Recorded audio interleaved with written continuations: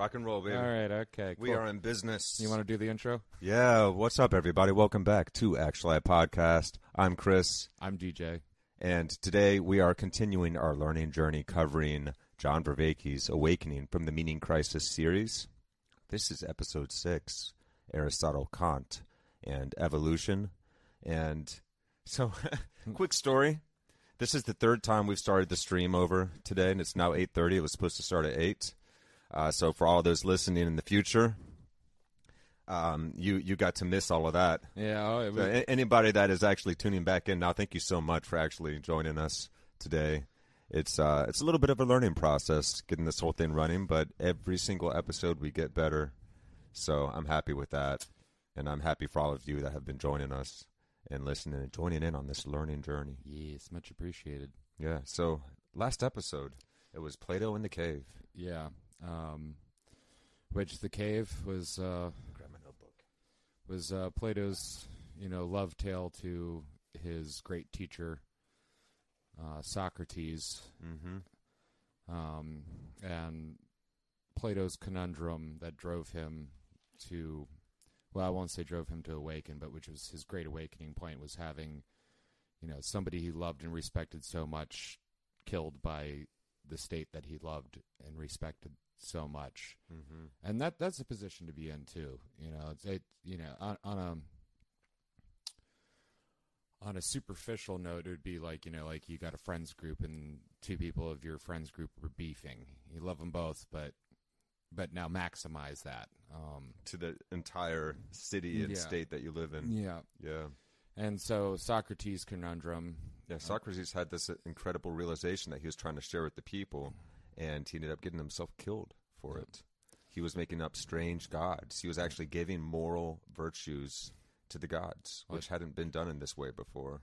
It showed that the sophists really didn't want to listen to the oracles, because the oracle of Delphi was like, when asked, is Socrates the wisest man? It was a firm yes, not like he is. some mystical whatever, but like a firm yes. Then they told him this, and he was like, well, I mean, I'm not. I just know what I don't know. But if the gods basically say I am, but I feel like I'm not. That's Socrates' conundrum, that his pivotal awakening point, if you will. And then Plato's pivotal awakening point was seeing his beloved teacher destroyed by his beloved state. Yes, and all Socrates was doing was encouraging self-inquiry and realizing that we are actually the cause of so much that's happening, but there are ways that we can become more virtuous, and the gods can exemplify this for us. And that was a very dangerous notion at the time. Yeah, so he got himself Don't you go killed. Changing those gods. Yeah. People get angry. Yeah, what did he say when they had him on the stand and they told him, you just stop, and he was like, a life, what is it? A life unexamined is not life worth living. Yeah, something like that. Yeah. Yes, an unexamined life is not worth living. Yeah. Well, that's true though. It's like how numb and just unfulfilled do you feel when you don't question anything about your life? For some of our viewers, maybe you've worked in a because the way Socrates thought, it's now a normal way of thinking for us all. Yeah, we think about how am I progressing in my life. Well, and then when we don't, we suffer. We feel bad. We suffer. We suffer for it. That's where the dead-end job and all the, the just 9-to-5 thing that's a lot of us are battling with. Sucking the soul out of us, well, there's no meaning in it, really. You're not. And a lot of times really you're told not to question.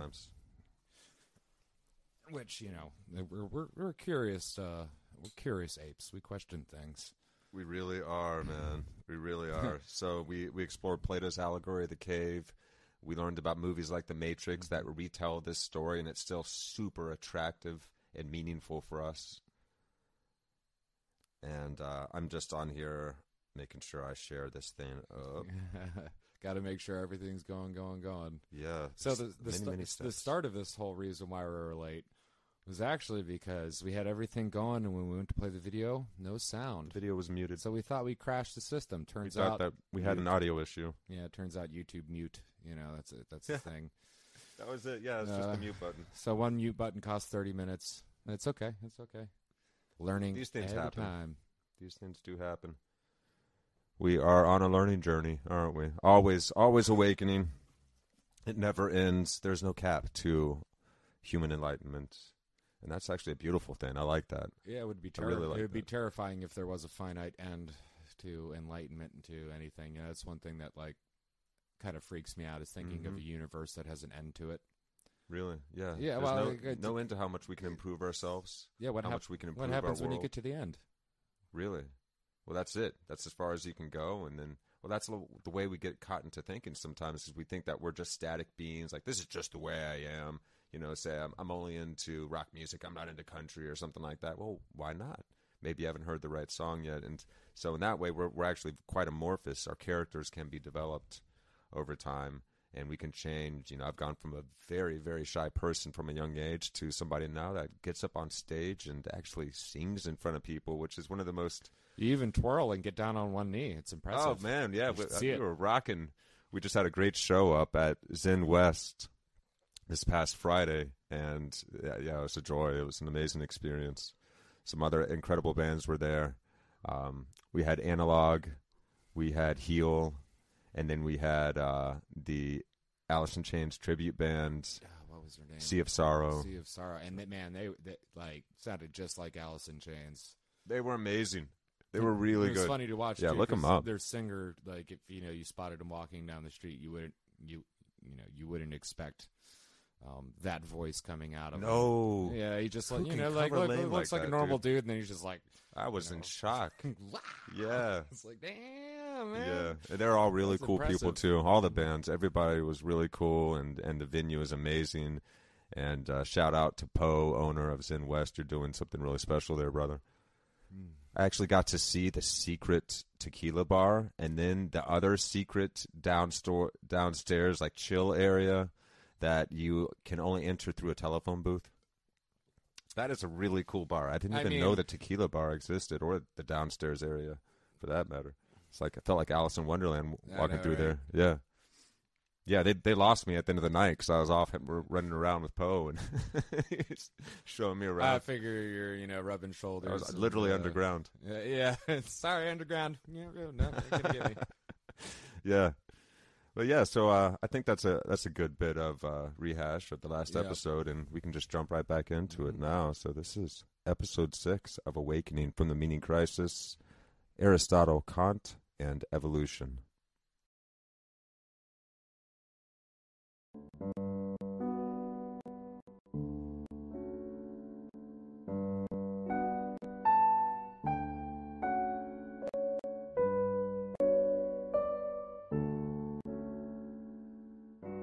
Welcome back to Awakening from the Meaning Crisis. So last time we discussed the important and foundational work of Plato. The grammar of Western civilization is basically made up of the Bible and Plato. We'll keep coming back to both of those repeatedly in certain ways. And we talked about Plato's notion of wisdom, and how it involved this process of aligning the psyche so as to reduce inner conflict and reduce self-deception by bullshitting ourselves, and that how that enabled us to also achieve one of our meta-desires, the desire for inner peace, but how we could also align that reduction in self-deception with getting more in contact with what's real, and that as we practice tracking real patterns in the world, we could then reflectively internalize that back on ourselves.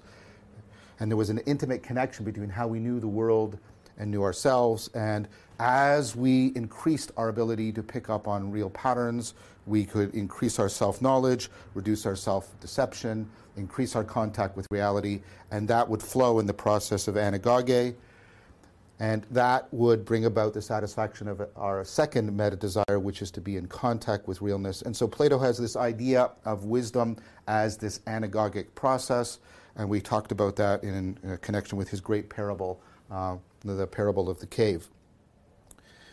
I then pointed out that he had, just as Socrates was lucky to have a great disciple in Plato, Plato was lucky to have a great disciple in Aristotle. And Aristotle is pivotal for us because he lays the foundation for further aspects of a scientific approach to wisdom and meaning. and also for an important formulation of one of the ways in which we deeply connect the self to reality that we're going to talk about when we talk about worldview attunement. So as I mentioned, Aristotle was a student of Plato. He studies with Plato for about 20 years. And then at some point he breaks away from Plato, famously claiming that while I love Plato, I love the truth more.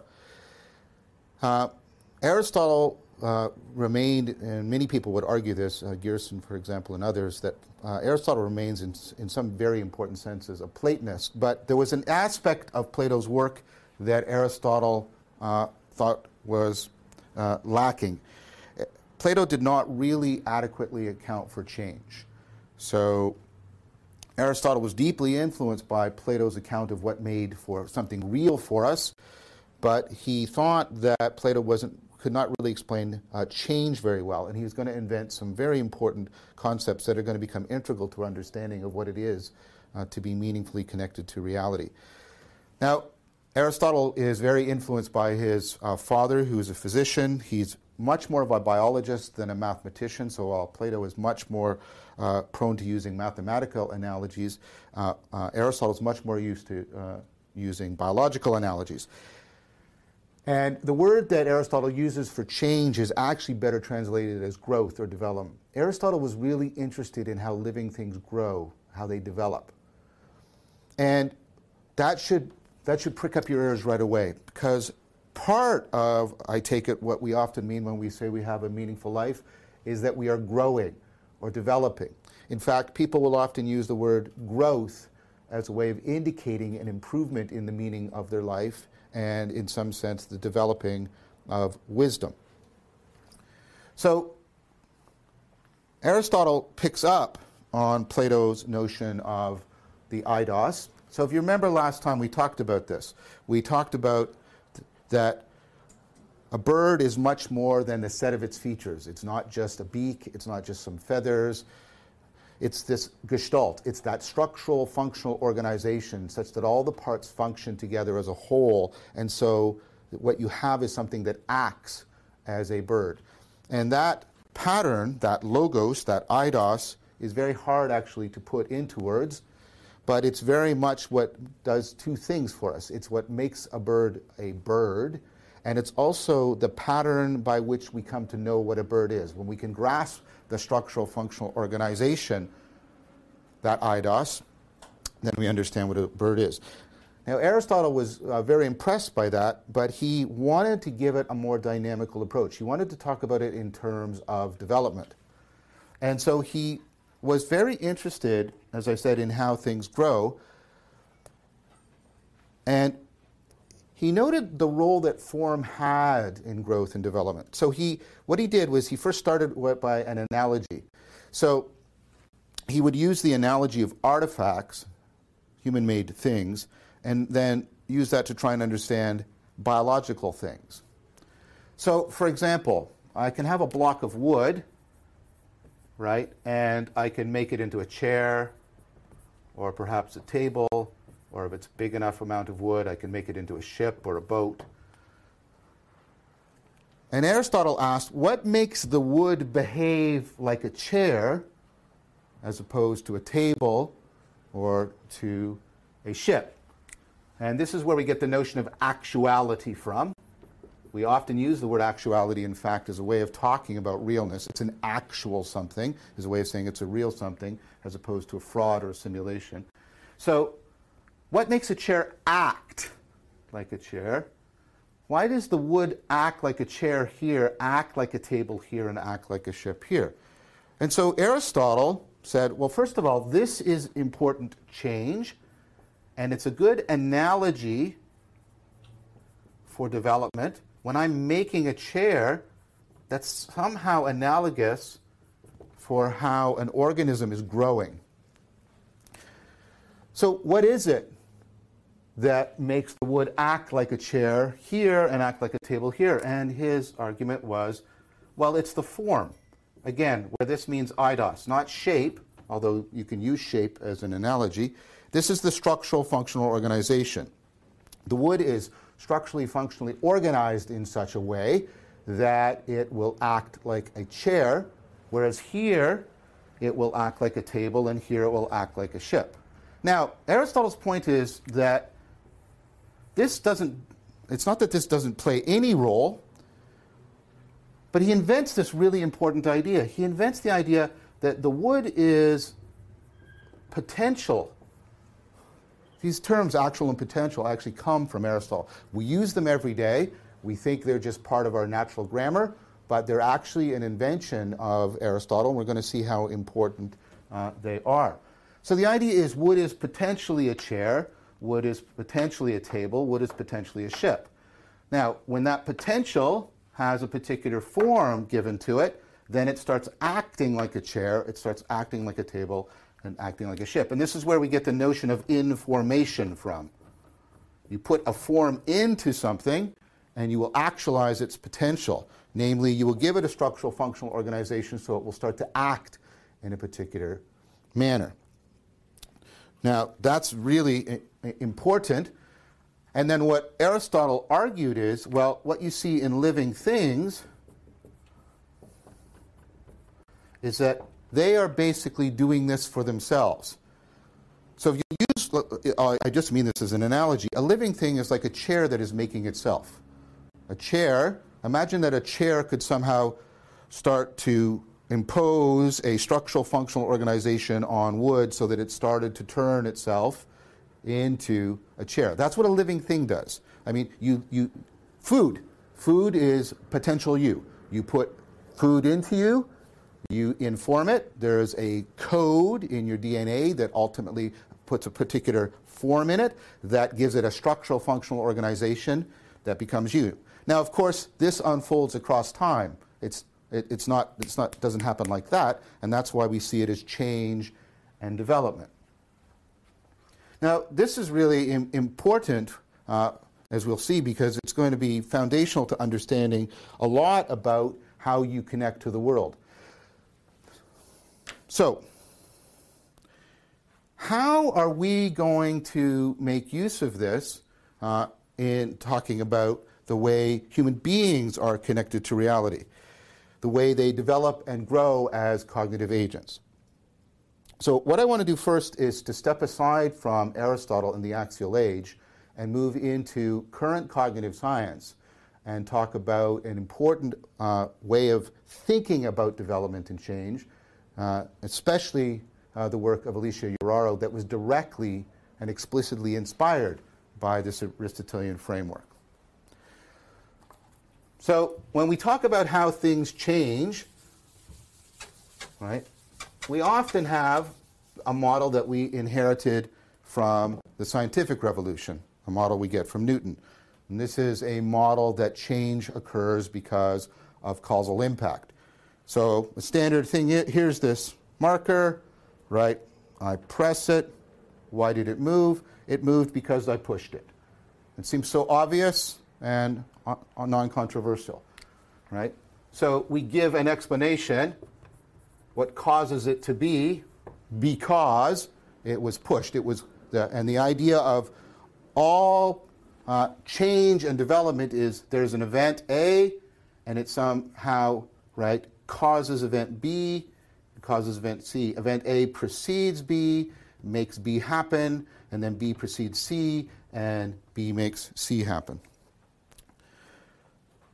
So, as Newton was engaging in the scientific revolution, this notion of how things happen was becoming prominent in him, and for the people that was going to take up the Newtonian worldview. Now, what was very interesting about that, right, is that this seemed to solve a lot of problems.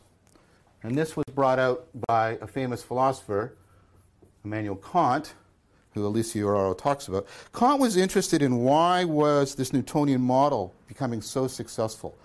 The Aristotelian model had been around for thousands of years. Why was Newton's model overtaking it so rapidly? And what Kant said is, well, this does something very wonderful for us, because what it does is gives us a very simple account of how we explain things. I explain C by showing you how it was preceded by an event B that caused it, and how B was preceded by an event A that caused it. very nice, linear, clean, and it seems to, isn't that what's happening? It's so obvious, right? And again, remember, again and again, I've tried to show you things that seem so obvious, so natural, are actually historical creations. You have to pay attention to how we got where we are. Now, why does this matter? Well, because this prevents a kind of vacuous explanation that can occur. This prevents what are called circular explanations. This line, right, prevents circular explanations.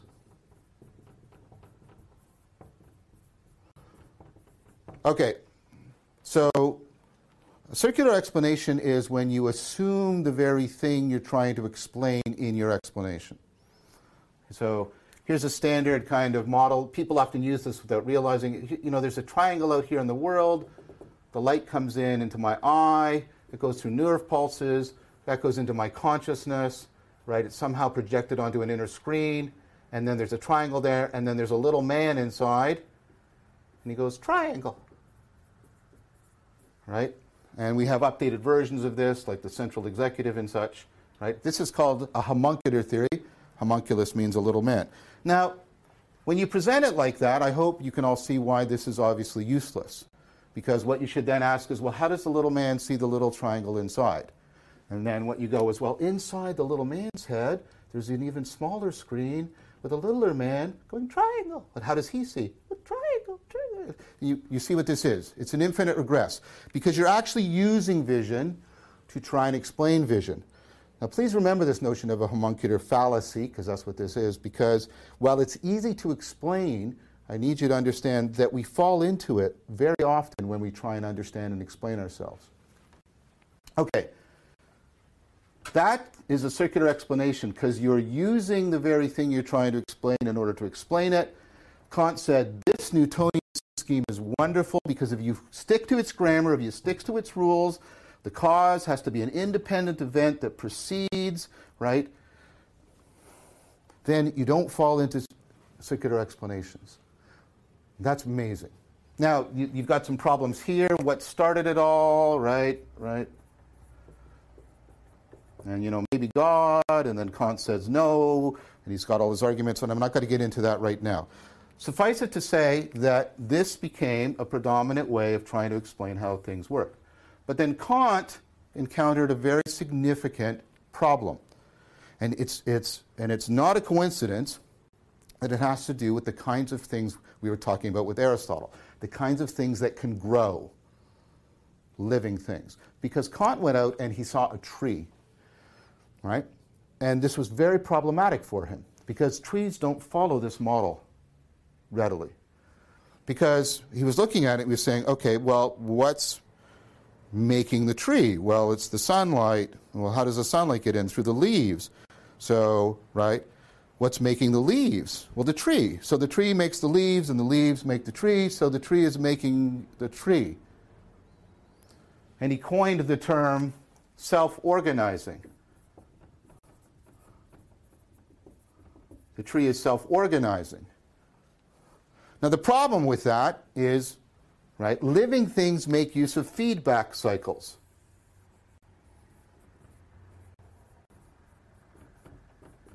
In a feedback cycle, the output from the system feeds back into the system. The tree makes the leaves, that gathers energy, that goes into the processes that makes the leaves. Living things are self-organizing. They use feedback cycles. But when I try and give an explanation of a feedback cycle, I fall into a circular explanation.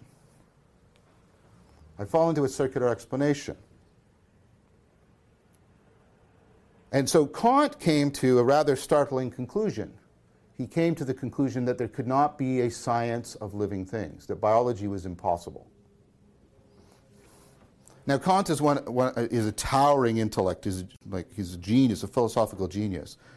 And so you can't just sort of dismiss that. Okay, well, there obviously is biology. What an idiot Kant is. No. You're the one who needs to step back and think, where's the mistake in the argument? Because if there is biology, and it's true that there is, and I agree that there is, right? And that living things use feedback cycles, which they necessarily do, they're self-organizing, which they necessarily are, and when I try and trace out the causation, I get into circular explanation, which seems like a necessary thing, and circular explanations are vacuous and empty, then where is Kant going wrong? And this is what Alicia Uraro takes up. And she said, actually, for a very long time, we had no way of solving this problem. And so there was a huge gap between our biology and our physics. Now, again, why are we caring about this? Because we need to, if we're going to understand Aristotle, if we're going to deeply understand what we mean when we talk about that we are living things that grow and develop, and that growth and development is integral to our meaning and our sense of who and what we are, our personal identity, that if we cannot give an answer to this problem, we cannot understand fundamentally who and what we are and what the hell we are talking about when we talk about how important growth and development are to us. Because that language will forever be separate from any kind of scientific understanding. So, where's this going wrong? This seems just like living things are feedback cycles, self-organizing. They grow, they develop, they make themselves, right? So what has to go? Well, this. Now, before you jump and say, but that's just what causation is. Think about the fact that we actually know that Newton's ultimately wrong, right? Newton doesn't work with relativity. Newton doesn't work at the quantum level. So we know that we shouldn't be absolutely committed to this view. Now, Uraro actually makes use of an important idea from Aristotle to solve this problem. All right, we're back. Hey. Okay, that's a lot. He actually just summed up the meaning crisis again for us. Yeah, let's so after the summation, because he did a better job than we'll probably do, but brought it back to Aristotle and, the example of wood and its three potentials in this case. Yeah, chair, table, ship, for instance. And he was asking, what is it that makes the wood, the chair, the table, the ship? And that's where we're introduced to the potential. Yes, potential, the idea of structural, functional organization that the potential comes from. How does this thing act? What is its action? What is its actuality? How it's organized. And that structural, functional organization, that's a tongue twister, comes from the ideas of logos and eidos. So this is crazy because then we get the idea of potential and actuality from Aristotle, something that we all understand now to this day, and that is actually instrumental to science. And so to define potential and actual with each other is the potential as it could possibly be. Wood could possibly be the chair, be the ship, be the table, be a little doll, be whatever it is, and then actual is the action. Yeah, but what is its actual action? What shape and what is the function, and how is it act? How is this wood acting? Because here's the thing: you could take that piece of wood and as it's pieced together. You could lay it down flat and put something on it, and now it's a table. But then if you take that off and sit on it, now it's a chair. It's not big things, but it's what's the action that's in, and this is how we see the world. This is how we understand things. Yeah. And that potential. Well, okay, so we were able to describe it with Newton when we got into cause and effect, and we understand how A leads to B leads to C. Yeah. So and he did the pushing the pen across the table example. He comes up, he pushes it, it goes somewhere. That's the information of what happens when that thing happens, the information. But it rolls now that I push it. That's its potential. It has its limit. Yes, because then Kant walks outside and he sees a tree and he's like, well, how does A to B to C doesn't work because define this? The tree leaves and the leaf trees and and so you get this natural recursive cycle that isn't. And we're trying to avoid circular definitions because we're trying to understand how things actually work so we can build and create and. think clearly. Oh, and real quick to the homunculus fallacy, to explain that like easily enough, is like if you, in the definition of something, you assume that its existence already exists within the definition. So like, I don't know, to describe a ball. You know, a ball is a round object that looks like a ball. That's the most basic way. I'm not going to use some examples that I'd like to use because get canceled. But when we use it a lot, those like, what's another good example? Which okay. basically we're if she floats, she's a witch. And Oh, if she yeah, thinks there she you wasn't go. a witch. Good That's stuff. an There you go. inverse of that example, but like, well, the idea is that she's always a witch, regardless of it. That's a really bad example, but the homunculus fallacy we use a lot. It's But it is. That's a discrete. circular definition. It's discrete in its method or in Yeah. its existence as well. And we fool ourselves with this all the time. We're like, well, it does that because it is that. Yeah. And that actually doesn't explain it. Yeah. Well, It doesn't explain what is a triangle. why is it soft? Because it's made out of fibers that are soft. Well, that doesn't give me an Why are answer the to fibers soft? why are the fibers soft. Because well, they're soft. Yeah. Yeah. Yeah. Okay. Yeah.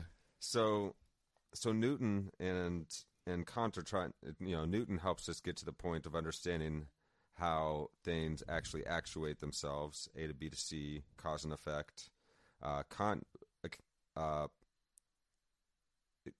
basically finds this conundrum, and how do you explain this recursive nature of biology, of living things, how they're self-organizing and have these feedback Well, cycles. if you're Kant, you say there can't be a science of biology. Like, screw this. Like, it doesn't make There any can't. sense. Well, There can't be. no, that's it. It's the chicken or the egg. That's what that is. Like the biology of like, well, what came first, the chicken or the egg? And Newtonian Sure, physics. and that's why he was it like, should and that be goes back to C, God, but or nope, no God, or well, I won't say. Well, God said how no can we God, still but- understand biology? Because we can't study things, we can develop instruments to do so, and so we had to be able to find a way to account for biology. Took a long time to catch up with physics. Basically, what Vervaeke is telling us here, and it's important for us to understand this because to understand what we need as living things, what we need for our growth, being integral to how we find meaning in life. If we cannot understand who and what we are, how can we know how to develop ourselves? No, yeah. And that's a big question. Yeah. And what was that term that he used? Not self-assembling and not self-making, but Self or structural functional organization or no, self-organizing? Self-organizing. Okay. That's the thing. Is the tree is self-organizing. Life is self-organizing. And that question remains, you- that great you- mystery as to why. You eat and you have encoded information. That's information that tells you how to make things. Yeah, so even if we can't understand the why entirely, Vervaeke is going to help us get really close to how we relate with the existence around us, why the reframing that in altered states of consciousness that shamans employed was so helpful in allowing us to better orient to life and living in this world. Yeah. It's going to get deep. It gets really... It already is deep, man. It's so deep already, but just wait. He's just setting it up so he can take us there. So where were we at in the notes? So I think that was pretty much it. Yeah, that's pretty much it. Okay, man, we're I getting think concise. that catches us up pretty well. And yeah, I think we can jump back in. Is there anything else you were thinking? No, I got those weird little things of like tricks of word that hit me in the head, but I gotta ferment them for a week or so before I bring them back out and think about them. Yeah, right. Yeah, I like to revisit these episodes or just think on certain aspects of them too. There's a lot of contemplation involved because he opens these doors that are like deep hallways. They go a long way. The weird thing is like I don't okay.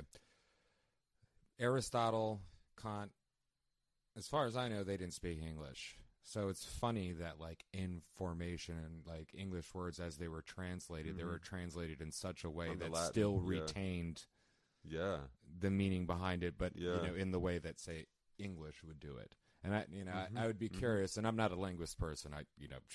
Good luck teaching me a language, but I'd be interesting to see in other languages, particularly ones that aren't either Germanic or Romance languages, how they handle, like how they make words for these concepts. Mm-hmm. Mm-hmm. I think it's based off the same underlying structure. There's just different ways of going about, utilizing the language. But those are the weird, curious things that go off in my head. So I'm just like, oh man. Yeah, it's really trippy. And I am notorious. Action, actuate. It still has the root act within it. Yeah, yeah. And I'm notorious for like butchering the English language to suit my means, and like my theater geek friends hated me for this because like I'd use words like this, and I love what Vervaeke's doing because it kind of validates me. I'm like, yes, actually, you can pull apart words like this to understand. Yeah, you can. To stand really under. Can. Okay, insight. Yep. Oh, you have sight within it. Yes. There's a reason. Okay, it's not just me. Yeah, that's always fascinated me, linguistics and etymology. Oh, man, yeah. But onward we go. Onward. All right, back into it, guys. Yeah, let's bring it back just a few. All right, do that. You smack Rose. Now, Euraro actually makes use of an important idea from Aristotle to solve this problem. So, she's going to use Aristotle in order to explain a new and powerful way of talking about growth and development and self-organizing processes, which is known as dynamical systems theory. So, Euraro, first of all, makes a distinction between causes and constraints. So to get at that distinction, let's go back to what seems so obvious.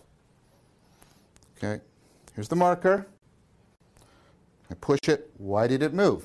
And immediately, the Newtonian grammar just comes into place. It moved because you pushed it. And then you might step outside of physics and say, well, I wanted to push it, but that's not what I'm asking. Because, it could also just be that some other object bumped into this and it moved. Why else did it move?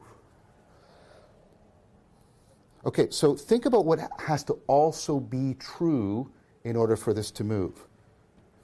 There has to be empty space, relatively empty space in front of the marker. This has to have a particular shape to it. This has to have a particular shape to it. Right? Those aren't events. Right? Those are conditions. Causes are events that make things happen.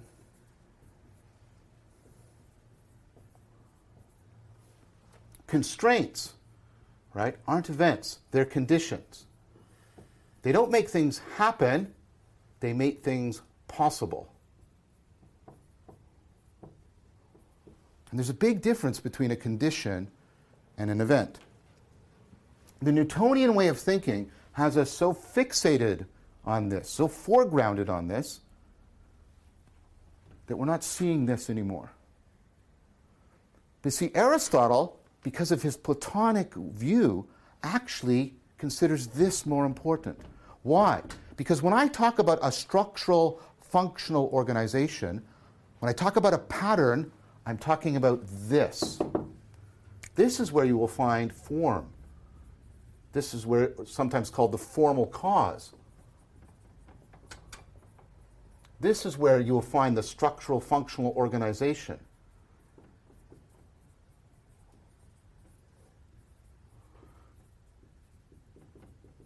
Right? Conditions are structurally, functionally organized such that motion for this is possible.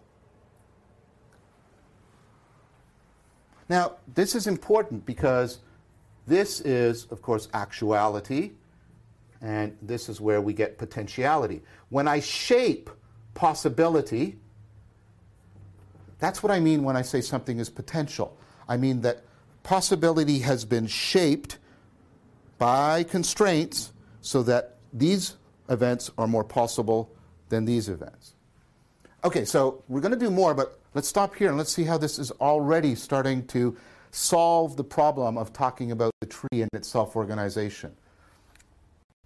So in a tree, you've got a bunch of events happening, biochemical events. What they're doing is they're actually causing a particular, right, form or formula or structural functional organization. Now think about it. Why do trees grow the way they do? Why do they grow like this? Why do they spread out their branches? Why do their leaves spread out? Because what they're trying to do is they're trying to change the possibility of a photon hitting a chlorophyll molecule. The structure of the tree shapes the possibility of the events. So the events, right, cause this structure, and then, right, they cause it, but this then constrains the events. So look at me, I'm a living thing. I've got a bunch of events happening in me, and that creates a structural functional organization. That organization creates an internal environment in which the probability of events is dramatically altered. So events that have very low probability happening out there have a high probability of happening in here. And events that have a very high probability of happening out there have a very low probability of happening in here. And that's what it is to be a living thing. The events, right, cause a structure, a structural functional organization, an IDOS, a form, and then that constrains the events. Now this is not a circular explanation because I'm talking about two very different kinds of things. I'm talking about actuality and potentiality. Now, it's important to realize that the discussion of possibility, many of you were saying, oh, this is like, oh, it's so abstract, and what does this? This is actually integral to science. Okay? Science depends on there being real potential. The potentiality is a real thing. Right? So, here's the object moving around. Right? It's on the ground. Look at all this kinetic energy. Look at it moving. Oh, it stopped. Did I destroy all that energy? Where did the kinetic energy go? You can't destroy energy. Well, the kinetic energy has become potential energy. If the principle of the conservation of mass and energy is real, then potentiality is real. Look at this. Look at something from Newton. Force equals mass times acceleration. Is that an event? Is it, oh, that's happening over there right now? Or does it happen every Tuesday at 4 o'clock? This isn't an event. This is, right, how things are shaped. It puts a limit on what's possible in the world. Talking about real potentiality is not talking fictional or abstract. It's a way of talking that's integral to our current science. Okay. We're still not done, though, because Uraro points out that there are two kinds of constraints, so our explanations can become even more refined.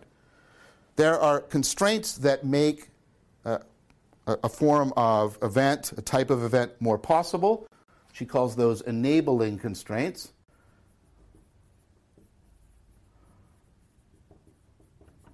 Right?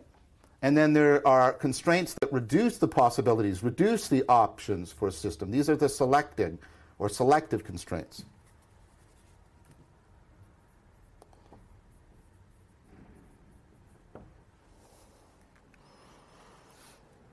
Now this is going to give us a very powerful way of understanding development. Let's use it the way Uraro does to talk about one of the most significant theories of development and change, one of the great hallmarks of science. In fact, it's a foundational theory for the science of biology, which of course is the theory of natural selection, the theory of Darwinian evolution. Because the theory of Darwinian evolution is probably the first dynamical systems theory in science, and it is a theory that is designed precisely to account for growth and development. Obviously not within an individual, but across speciation. Okay, so let's take a look at the theory. Oh boy, that was fun. All right. Yeah, so that's a lot, really fast. Yeah. Might be helpful to go over a little bit of that. Man, I just took up like so many pages of Yeah, notes. and look at his whiteboard, man. That's I'm glad he's using black marker today. Yeah, man. Yeah, that like green and red marker stuff was Yeah, killing me. jeez, man. Come on. This is what happens when you've been teaching for a long time. Mm-hmm. Okay, so we learned about how... Okay, dynamical systems theory, causes and constraints. Empty space is part of how things are shaped. That's trippy. So we have conditions and prerequisites, potentials, and the constraints that make things possible. Now, cause and effect theory is causes are events, but in biological systems, you have constituents which create conditions that create possibilities, and the more possible something is, the more potential it is. Possible is like the form of something, the structural, functional organization of it.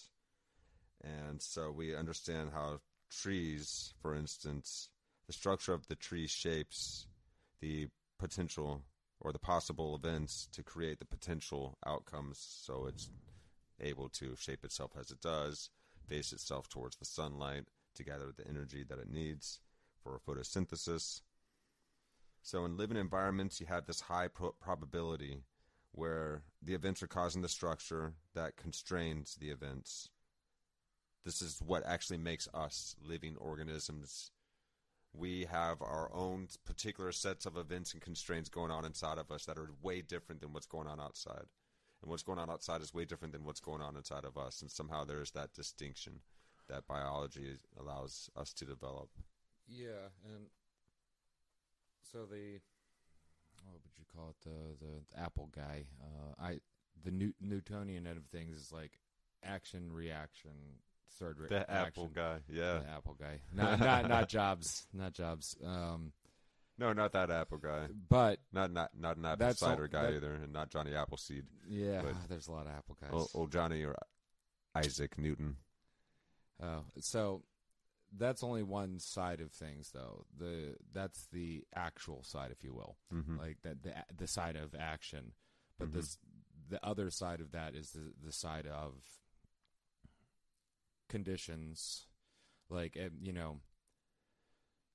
being bright in this room is not an action. Now, of course, there's actions when you turn the light on and off. Being bright, but that is a condition. It's a condition, yeah. It's a prerequisite. And within that condition, there's also a condition. I have an eyeball that has a bunch of micro conditions in it, so I can see. We have been shaped by these conditions. That's why we're about to get into evolution here. Yeah, and the constraint of those conditions is that logos that defines how we've defined the structural functional organization. Well, yeah, like my ass on a piece of wood makes it chair. The condition of my ass being on that piece of wood is chair. But if I put a bowl on it, it's now table. It is now table. So the conditions have changed, even though the actual wood itself, nice. And everything kind of, sandwiches on top of itself and layers up and layers up. You have actuality versus potentiality. Well, this really opens us up into our way of thinking. No longer do we think of, ball hitting another ball, other ball going somewhere else. It's, what would happen if?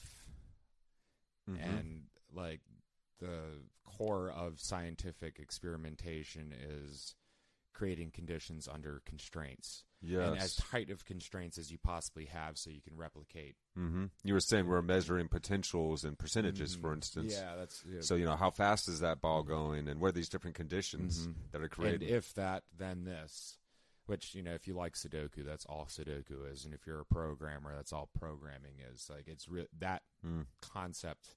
I don't know, that gives us, insight into the future as well in a deeper way than... I guess we were before the axial I guess sure, this would be axial revolution still at this point. And so what is the potential that, we're going to get rain for this? What, and if you don't go look out, then you don't know what the conditions are. So you wouldn't necessarily have accurate potentialities. But yeah, it's a cool, this two-sided coin thing that's going on between the actual and the potential. And like you said, you lifted the pen up, like, oh, bring it up off the ground, there's all this, how do you describe it? But basically, there's this kinetic energy that's going up and going up and going up, and gravity pulling down. Well, now it stopped. What happened to that? Well, nothing happened to it. It just turned into potential energy. Potential, yeah. If you create the condition of opening your hand under the condition of gravity, the pencil falls to the ground and then stops at the ground, which is the condition that everything that makes up the ground is holding together enough that the pencil doesn't go through it. Right.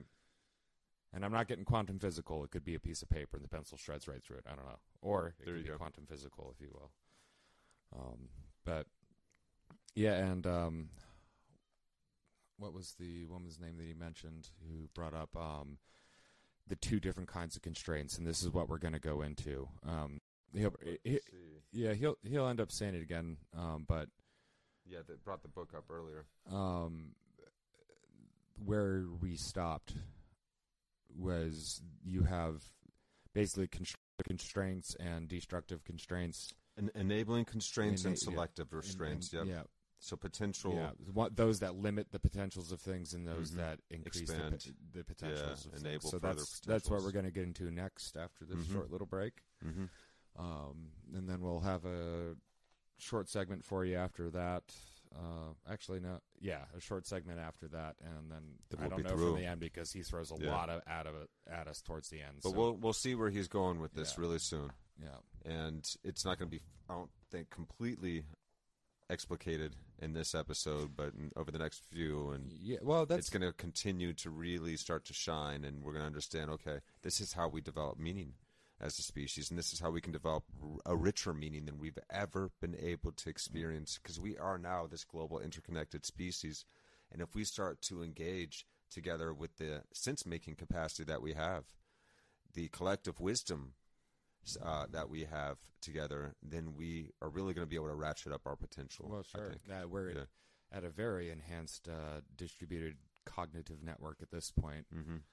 And if any of y'all are feeling like a little confused and lost, or like that's okay. Not everything's sticking, I don't think totally that normal. This isn't designed to put this all in your head. It's meant to help reveal as it goes on, because as these episodes go on, I find myself revisits these notions, and I also find myself thinking back to previous episodes. Yeah, and it's okay to rewatch concepts. I rewatch these episodes. I'll put them in like 1.5 speed or so, and go do some of the reading, or like listen to the audiobooks or other stuff, or the listen books to you other recommend people are talk excellent, about this. And I haven't gotten through but maybe one or two of them. Even excerpts and stuff like that are most pertinent to this, and you'll see other people talking about Plato in the Discord. I need to to actually get up on that Discord and get on that Discord. And I signed up for the channel, but I need to actually get in there and get active and start talking with people, because we're out here, we're doing this thing. I'm sure somebody else out there has thought of doing something like this, so we'll probably want to invite them on for an episode. Well, soon we'll have the studio more set up. The studio, and we can bring you guys in via Zoom. However, I can make a little screen for you all, and you can join in that way as well. Yeah. So we're going to take a quick break.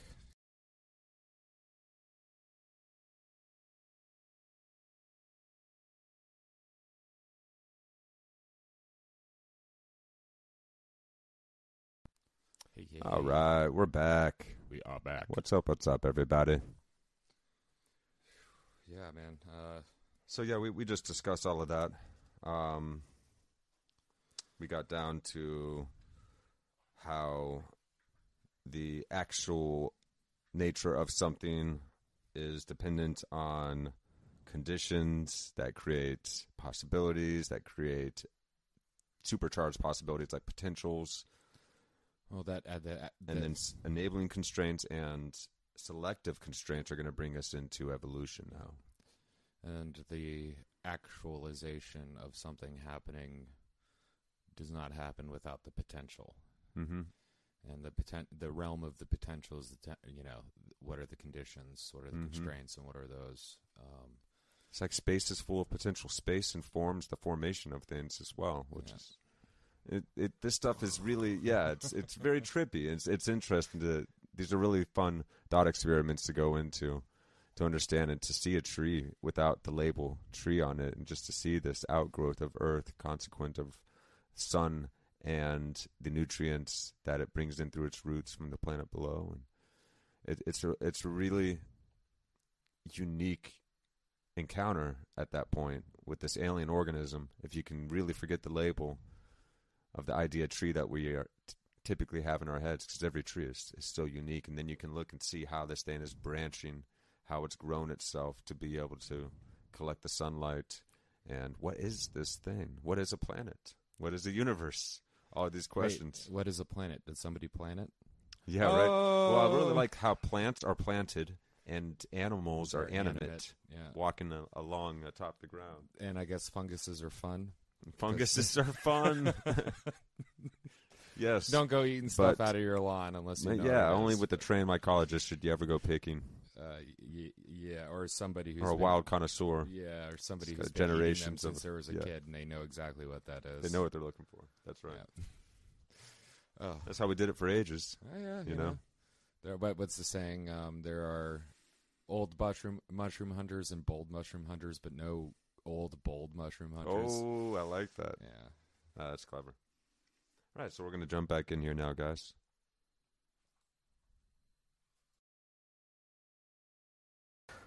So what you're looking for, first of all, is there has to be a feedback cycle for, any dynamical system theory, because we're talking about a process that's self-organizing. So what's the feedback cycle that evolution talks about? Of course, well, it's sexual reproduction. Where do goats come from? Other goats. Goats are produced. There's the product, and then it feeds back into the system and becomes the producer. Makes more goats, that make more goats, that makes more goats. That's why we call it reproduction. It's a feedback cycle. So what did Darwin realize? Well, he realized that there were selective constraints operating on that. There were conditions in the environment that reduced the options for organism. That's right. So what's those conditions? Scarcity of resources. Okay? So I've been looking at some of the theories of early life, and there's an argument by several biologists that there's no evolution for about probably 800,000 years or so, because there's no scarcity of resources when life first evolves. So life is static because there's no scarcity of resources. Scarcity of resources means there's competition. Scarcity of resources means not everything can live. And so that reduces the options for the system. Okay, so selection, reducing options. But that's not all that's going on, right? If that was the case, everything would just die. Evolution would end. And that can happen, extinction events. But there's something else. There's enabling constraints that open up the system, open up the options. So look around. Look at me, look at other people. There's variation. There's considerable variation. Variation increases the options.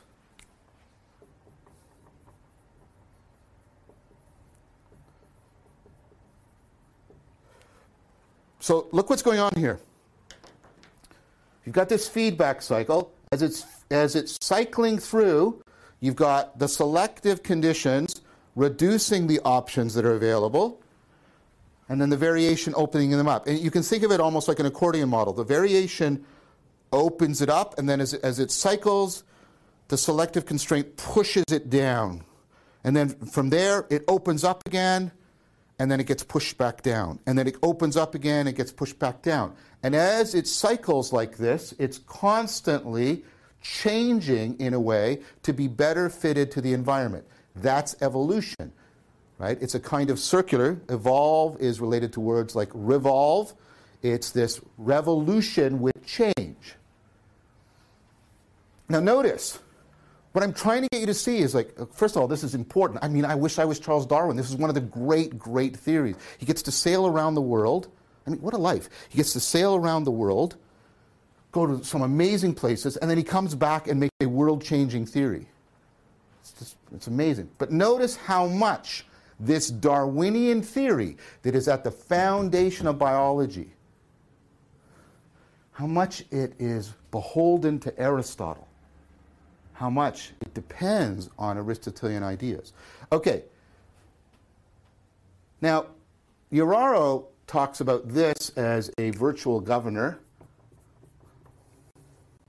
So a governor is any device that sort of limits what you can do on a system. Like if you have a governor on a steam engine, right, it sets the range, it limits the range at which it can cycle. She calls it a virtual governor because it's not an actual machine, it's the shaping of possibility. She stops there. And work that I've done with Leo Ferraro and Anderson Todd and Richard Wu, we think she should continue to finish the metaphor. This is a virtual generator because it's a set of conditions that are generating options for a self-organizing system. And here's the idea. When you put a virtual governor systematically together with a virtual generator, such that you're systematically regulating a feedback cycle, this whole thing is a virtual engine. Because when you attach a governor to a generator, you get a virtual engine. So this is what a dynamical system theory is. A dynamical system theory is basically a theory that lays out the virtual engine. It shows you how there's a feedback cycle and why that's not just random and chaotic, why it produces growth and development precisely because there's a systematic relationship between a set of enabling and selective constraints. Now, all of this is very, very Aristotelian. So let's now take it back to Aristotle. Because Aristotle was interested, now he doesn't use the dynamical systems language, that's our language. But this language was directly inspired by, powered by Aristotle. So using it backwards to try and connect Aristotle to our current understanding, I do not think is anachronistic. So Aristotle is interested in our development.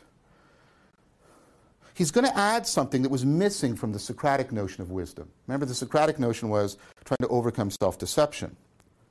And then Plato adds a whole structural theory of the psyche to explain how we overcome self-deception, how we become wise and achieve wisdom. But what's missing in the account of wisdom and meaning, according to Aristotle, if I can use this language, is what's missing is an account of growth and development. How does wisdom develop? How does meaning develop? Well, this is where we get something that we talk about and we use as in our language, but we don't, I think, get the depth of what Aristotle's talking about. There's an aspect of who and what you are that's fundamentally connected to your projects of meaning and your project of wisdom. You often might have used this term or related terms, but do you really know what you're talking about? And this is the notion of your character.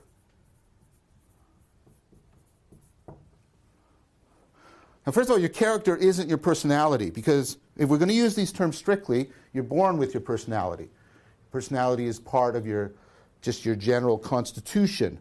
It's what's given to you by the biology and the environment that you have no choice over. Right?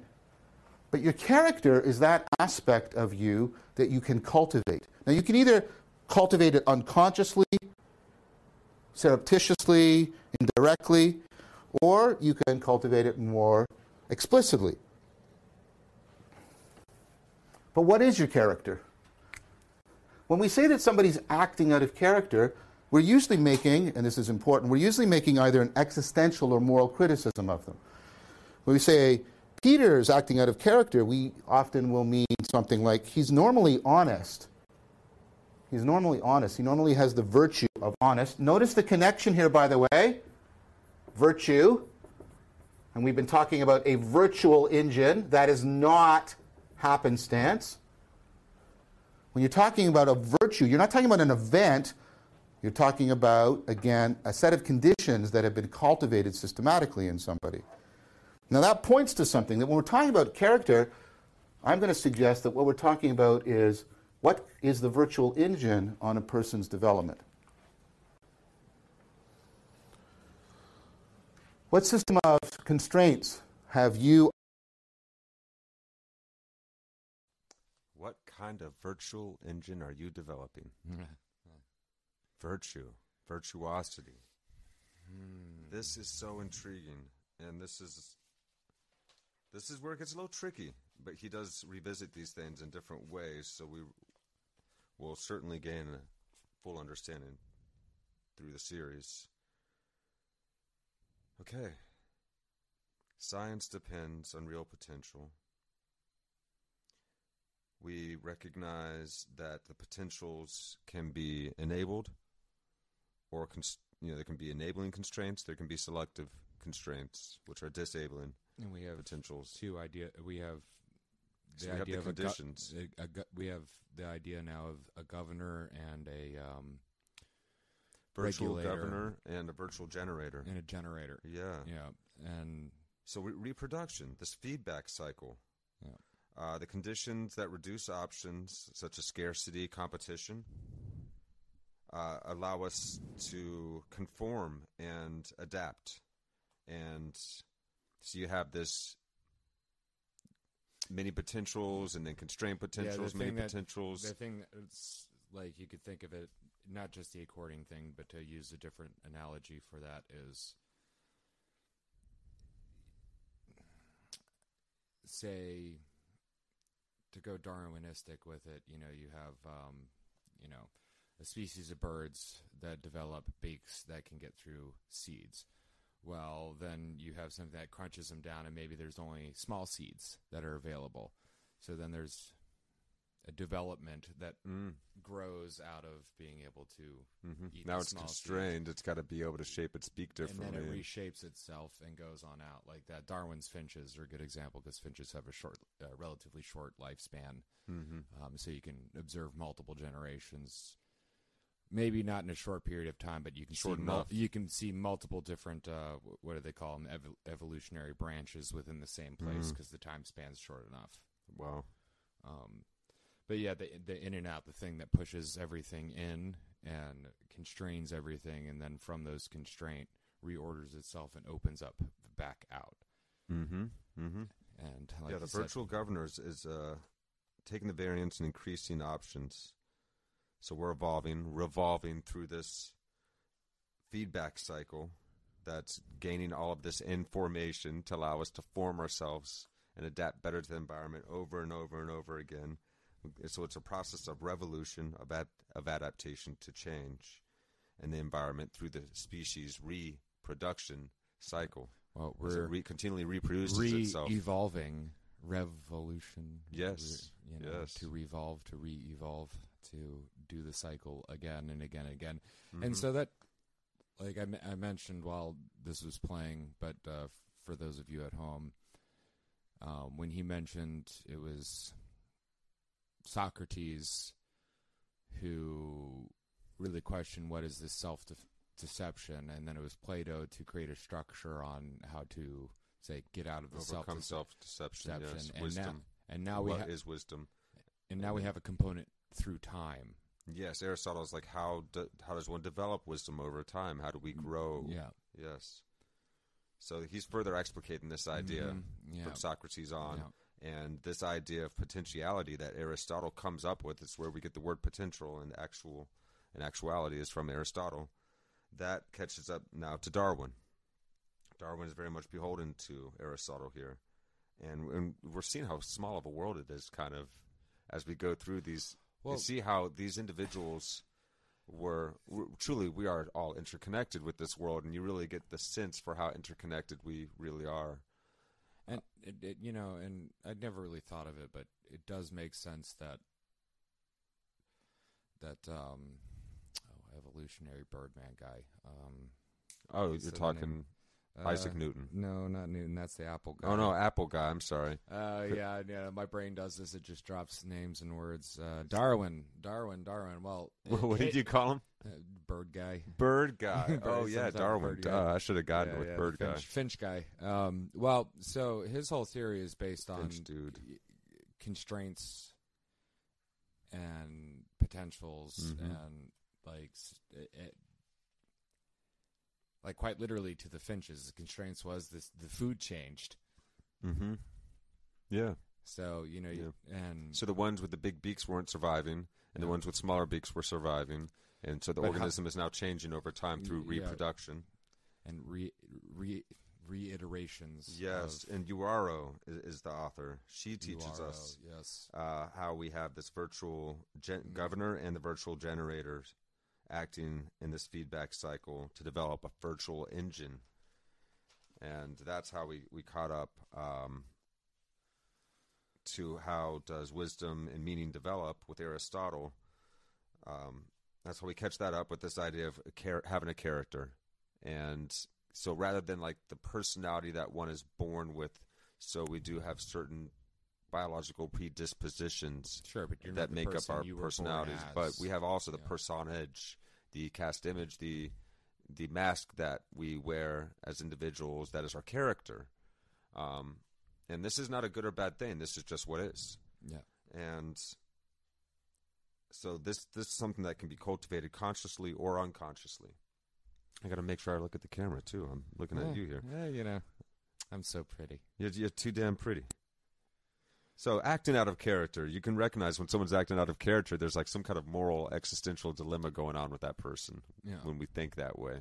So we recognize that virtuosity or that sense of virtue or virtuousness when it's failing in each other. It's interesting that, like, this word virtue came up, and I had this thought while I was re-listening to it earlier today, but when he mentions that, virtues are a set of conditions, right? Well, I don't know how many people... And it's how well are you acting with that set of conditions is how virtuous... The Book of Virtues, I don't know if any of you grew up How reading wisely that, are you choosing? But the Book of Virtues was like a kid's storybook with like lions and sheep.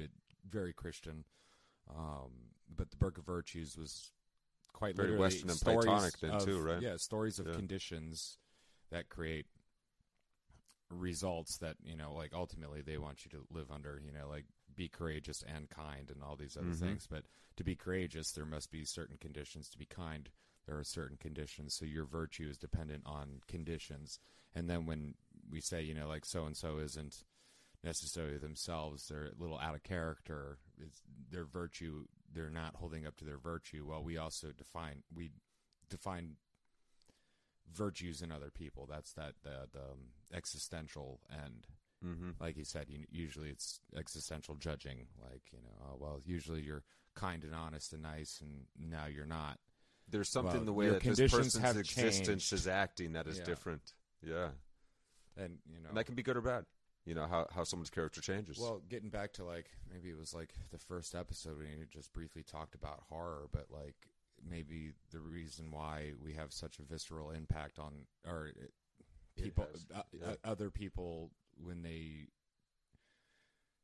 step outside of that normal assumption of their virtue, why we have such a bad reaction to it is like, well, what horror is not being able to have a grasp on reality. Well, when you, like, say when you're a kid and the first time your parent really snaps and, like, loses their shit on you, like, well, they're not holding up within the conditions that are predefined for how I understand what's going on here. And, like, no wonder, like, our faith gets broken so hard when... So, hey, maybe there's a lesson in here. Don't put too much of your own virtues on other people, which actually one of the axioms I hold in life is hold yourself to a higher standard or higher conditions than others, and you'll never have an issue. But when we hold each other to a higher standard and too high of a standard, maybe when it shatters, it's like, well, then what do we do? Because it's hard not to do that. But I have heard that put as well. When somebody is being cruel or nasty to you, it's just keep in mind that that's their own issue. That's their permission to feel however, or their right. we can give them full permission to be however they want to be in that moment, as long as they're going not to do it harming anyway. somebody. So, but the other thing is when you have people whose initial our business is what's going on within us. It's not our Sure. business what's going on within other people, unless we're trying to care in a considerate way. unless we've made the agreement with that person. Mm-hmm. But on the other end of this, though, is I've had some, they're good friends now, but people that's at least the virtue that I put on them. They're mean, crotchety, angry, whatever, and they step outside of that, and you're like, wow, like I've had the big tough guys crying on my shoulder, like at 3:00 in the morning after a night of drinking and stuff, So it's on both ends. Don't hold the. Don't prejudge. Yeah, because on one end you could judge somebody too high. No, And it's then we when they really step got to meet each outside of other that- as we are in this moment, because it's really easy to develop, not just like we develop labels of the idea of a tree, and if you peel that label off of a tree and just try and see it without any preformed idea or conception of what a tree is, and just see it as this thing without the word tree or the idea tree on it, something fascinating. We can do that with one another, and it's very easy for us to develop images of one another, and then it ends up in conversations with somebody where literally just two images interacting rather than who we truly are in this moment. And I love that notion that J. Krishnamurti shares. What if we lived life without an ounce of comparison? And what if we saw each other as we are in this moment rather than through images and ideas? Well, I guess that's the goal, right? But to be honest, I think it is necessary for us to do this because we do it with everything, and that's how we understand. It's useful for navigation. Sure. If there's someone that's proven to be dangerous, of course, that's good information to hold in the back of your head, but you don't have to believe anything 100%. You can still encounter every moment with full love and openness. Well, and also for the wise person is being able to, on the other end of it, hold the perception of many considerations, as well. So. Yeah, and you put them on scales, basically, like this potential is this high, but nothing is certain. And that's a scary thought to think that we don't have to be certain about anything, but we can have things on scales of potential, like this is likely, but it doesn't have to be for sure. We should always leave ourselves open to new information. Yeah. Well, and so all these things are tools, like literally psychotechnologies, techniques for using tools. All these things are tools, but we shouldn't get so, I don't want to say shouldn't, but we must be wary, perhaps, of or only caution. using certain tool steps all the way. Because, look, if we just wanted to do the Apple guys and the Newtonian end of things, we'd have no conception of potential and conditions. But if we were all just potential and conditions, there'd be a wishy-washy and no straight line of cause and action and reaction as well.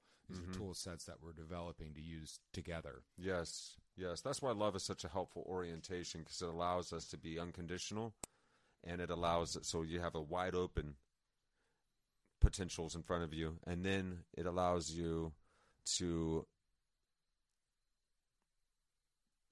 consider, to be very considerate. So you're considering the many wide things very deeply, and you're open in your orientation enough to be able to continually take in new information, and you're not attached to what it's ultimately going to mean psychologically. You're allowing yourself to be free of attachment to expectation and all of that. So this is allows us to be very objective, yet also very, this is a loving orientation, and this is the wisest form of love, you could say. That's this unconditionality that people like Jesus and Buddha were trying to teach.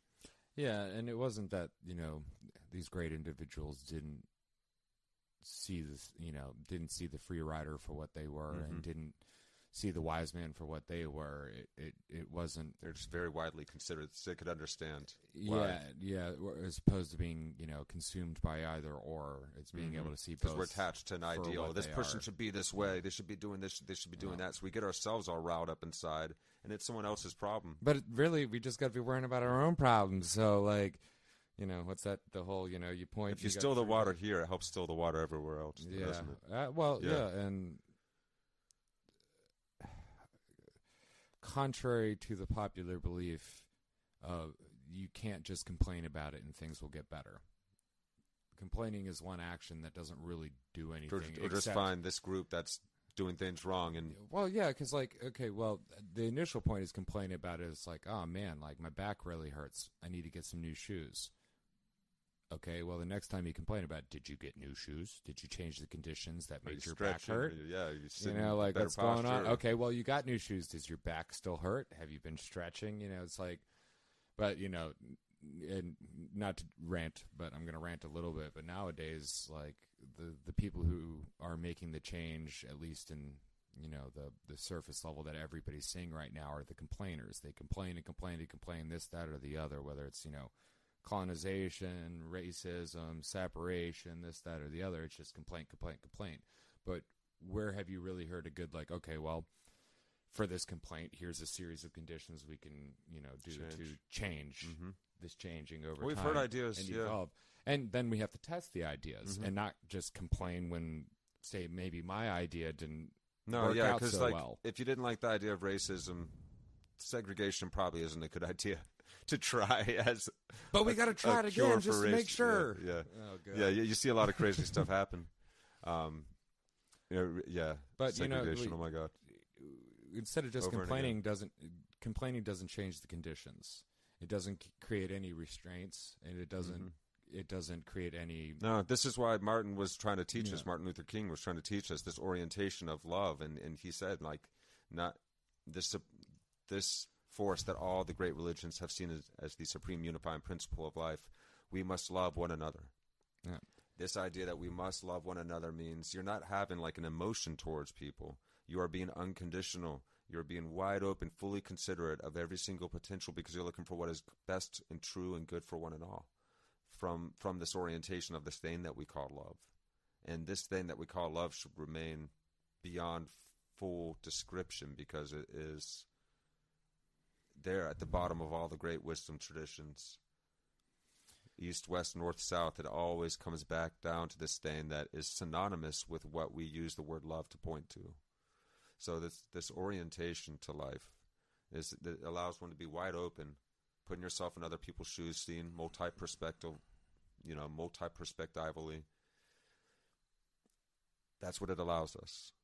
And so that's a wisdom that we can cultivate, that can guide us, and this can help us develop our virtuosity.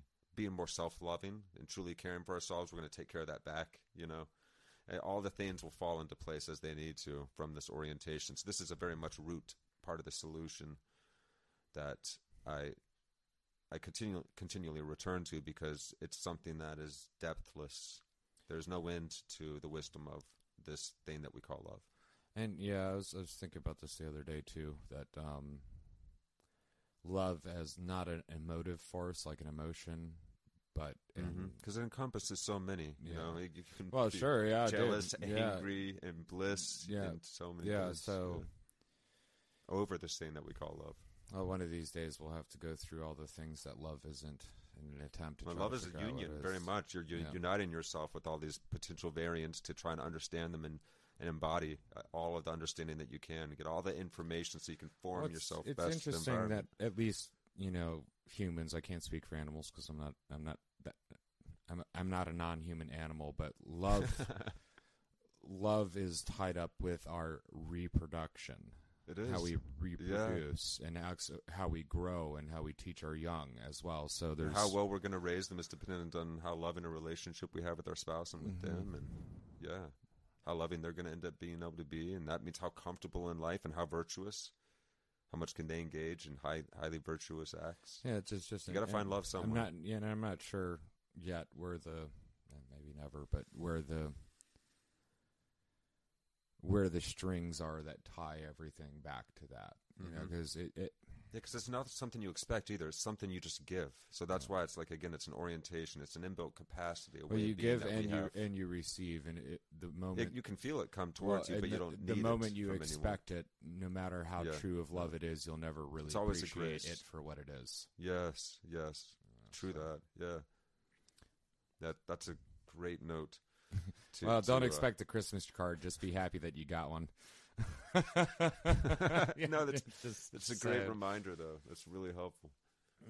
All right. Well, we're slightly off topic. Let's bring it back so when we come back in, we know where we're at. Yeah, let's get our virtual engines back here. Yes, the virtual engine. Well, yeah, it's a mechanism to keep itself, like, we have two countering things that keep this engine from exploding. The governor and the generator. Yeah, the generator keeps everything going, but the governor keeps it from exploding into chaotic nothingness, or just chaotic bits, or potential that is not really good for what we're trying to do. The opening up to options, the constraining. How cool. Okay. Yeah, so, we're back. Okay, yeah. Virtual engine and not... Vroom. Yeah.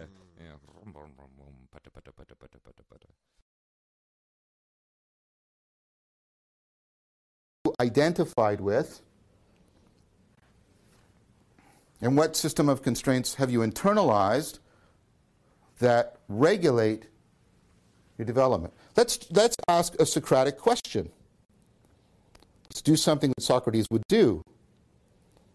We spend a lot of time on our appearance. We spend a lot of time on our status. How much time did you spend today on your character? How much?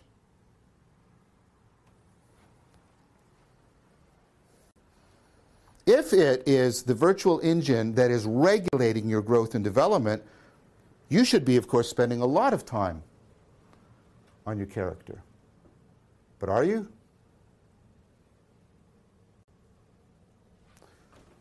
Now, Aristotle proposed ways of trying to cultivate your character. I would argue that his method, his famous method of the golden mean, is a way of trying to get you to set up conditions to cultivate your character. So, for example, what is courage? We would all like to be more courageous, I take it. Well, Aristotle proposed that it's the golden mean, not the average, that's a misunderstanding, right? Because it's golden mean, between two things. Of course, you can be a coward.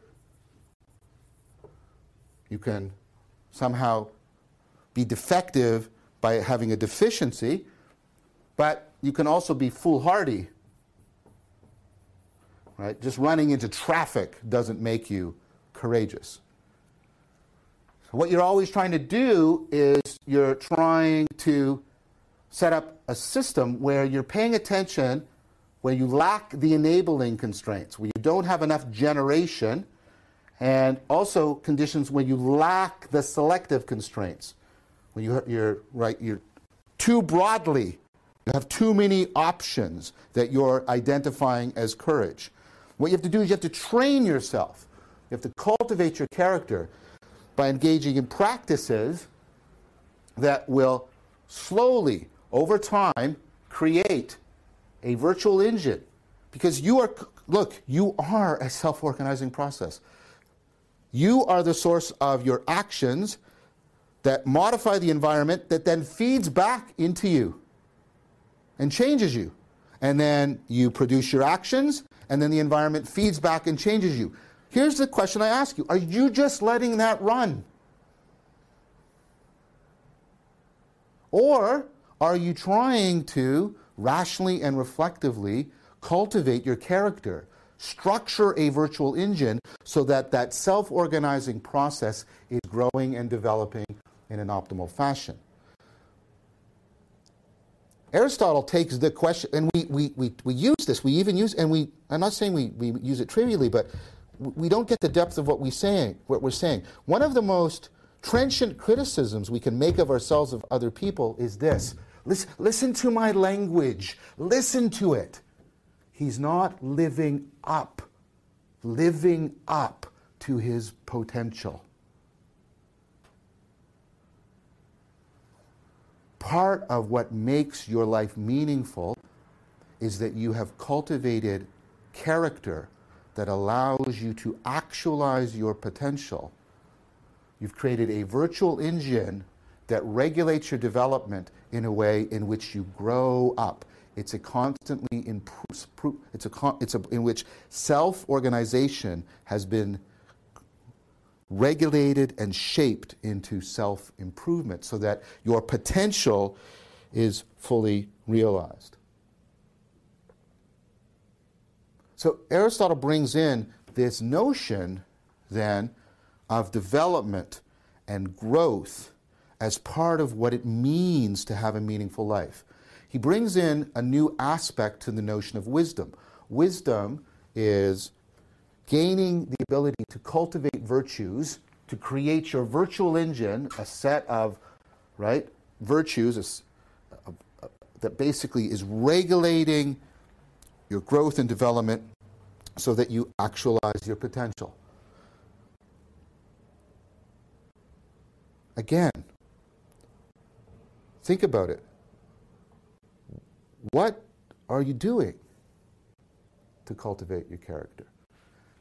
Because Aristotle points out there's a deep form of foolishness that comes from a lack of character. He calls it akrasia,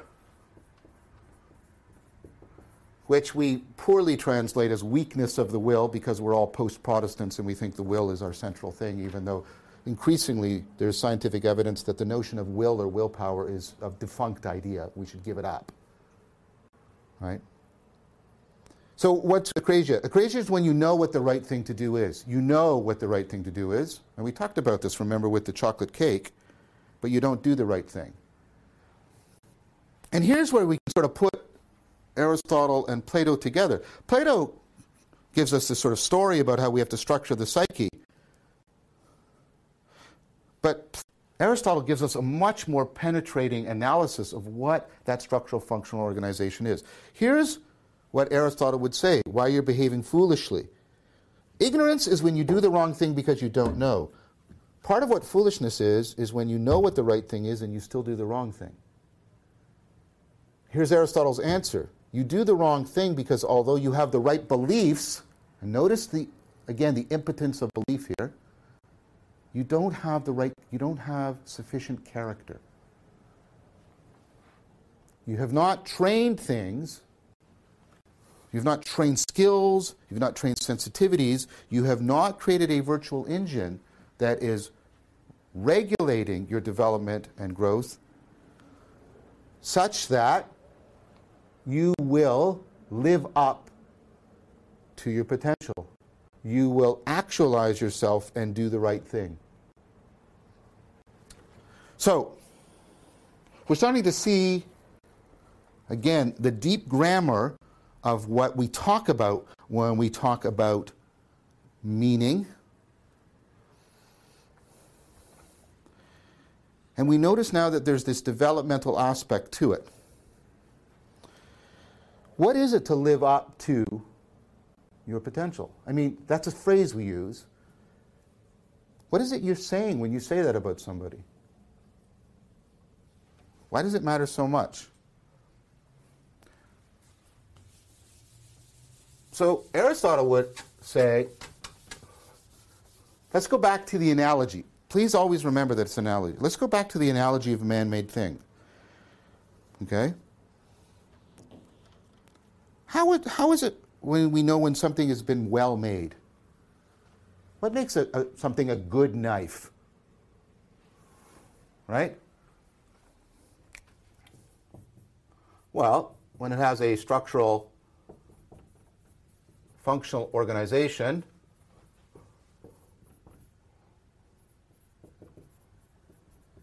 right, that allows it to fulfill its purpose.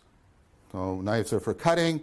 If I've taken the potential in the metal and organized it the right way, structured it the right way, it will actually function to cut very well. Right? And notice that this is a word that's also deeply associated with our sense of what it is to have meaning. So Aristotle asks, well, what can we do with this analogy? Human beings aren't made the way knives are made. We're self-making. And here's an important idea. We're self-making. We're not just self-organizing. The term that Francisco Varela and Evan Thompson have generated to talk about this is we are autopoietic. We are self-making things. So you're different from a tornado. A tornado is self-organizing, but a tornado will move, its behavior can be rapidly self-destructive. It will move into conditions that destroy it. You're self-organized in such a way that you have a structural functional organization that allows you to seek out conditions. So the tornado does not seek out the conditions that will protect and promote its own self-organization. It's not self-making. You are self-making. So here's the interesting thing, and this is a brilliant idea that Eric Pearl brings out in his book, Thinking Being. Right? In living things, right, the purpose of the thing is its structural functional organization. It's a self-making thing. So what your purpose, your function is to enhance your structural functional organization. It's like, oh, wow, that's just a problem, you'll say, with philosophy. This is also abstract. What does that mean specifically? Well, for Aristotle, it means paying attention to the fact that you are a rational, reflective creature. You're unlike a plant. A plant has this, but all it basically does is actualize its ability to sort of digest. So let's take a look at this. We have inorganic matter, right? And then it gets it's informed, and that makes like a living thing. And that living things can get a more complex structure that make them self-moving. That's what an animal is. An animal isn't a mammal. An animal is a self-moving thing. And then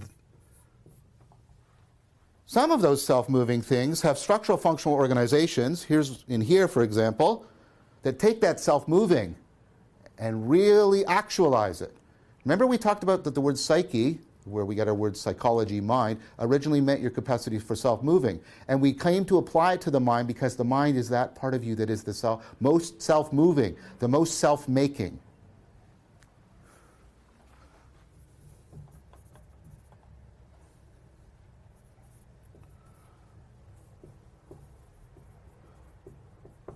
You're a mental thing, a psychological thing. But is that enough? No, we're getting from Socrates and Plato and Aristotle, you can optimize that. You can take charge of that. You, unlike other organisms, you can do the actual revolution on yourself. You're capable of cultivating your own character rationally and deliberately. You can become, right, a rational thing.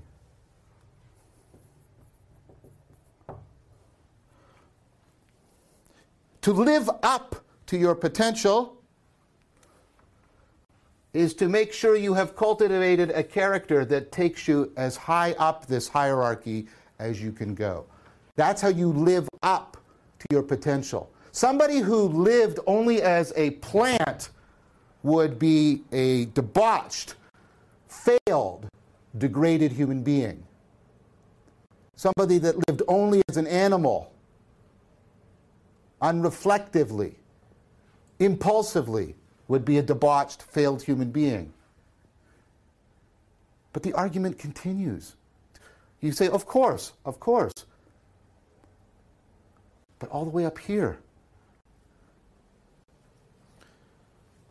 You must cultivate your character so that you, as much as possible, actualize your potential for being a rational, moral human being. That's the hallmark for Aristotle. You become a good person if you actualize, if you inform your being with a virtual engine that realizes those things that are distinctive of our humanity. What makes us different from the plants, the animals, the other creatures that just have minds? What makes us different? We understand that we have always, and we still do understand ourselves in contrast to the other things we find around ourselves. Why am I more valuable than this table?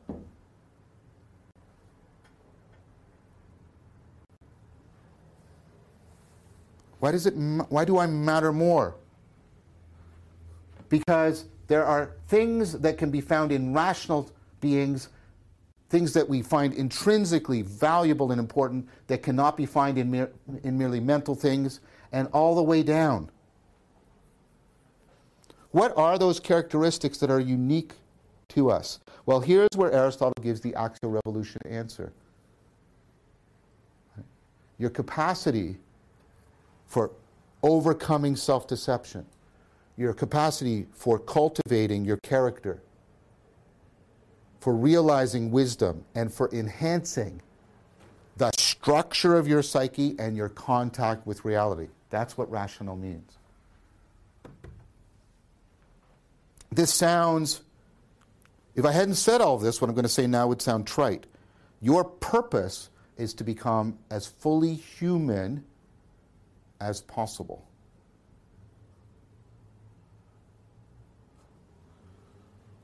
How are you cultivating your character to do so? This is what Aristotle is going to ask you again and again.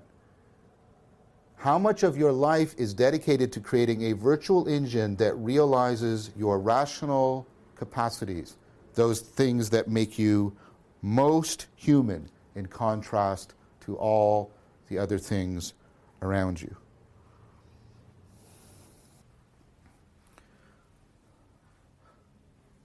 So, Aristotle has developed this very impressive theory of wisdom and character, growth and development.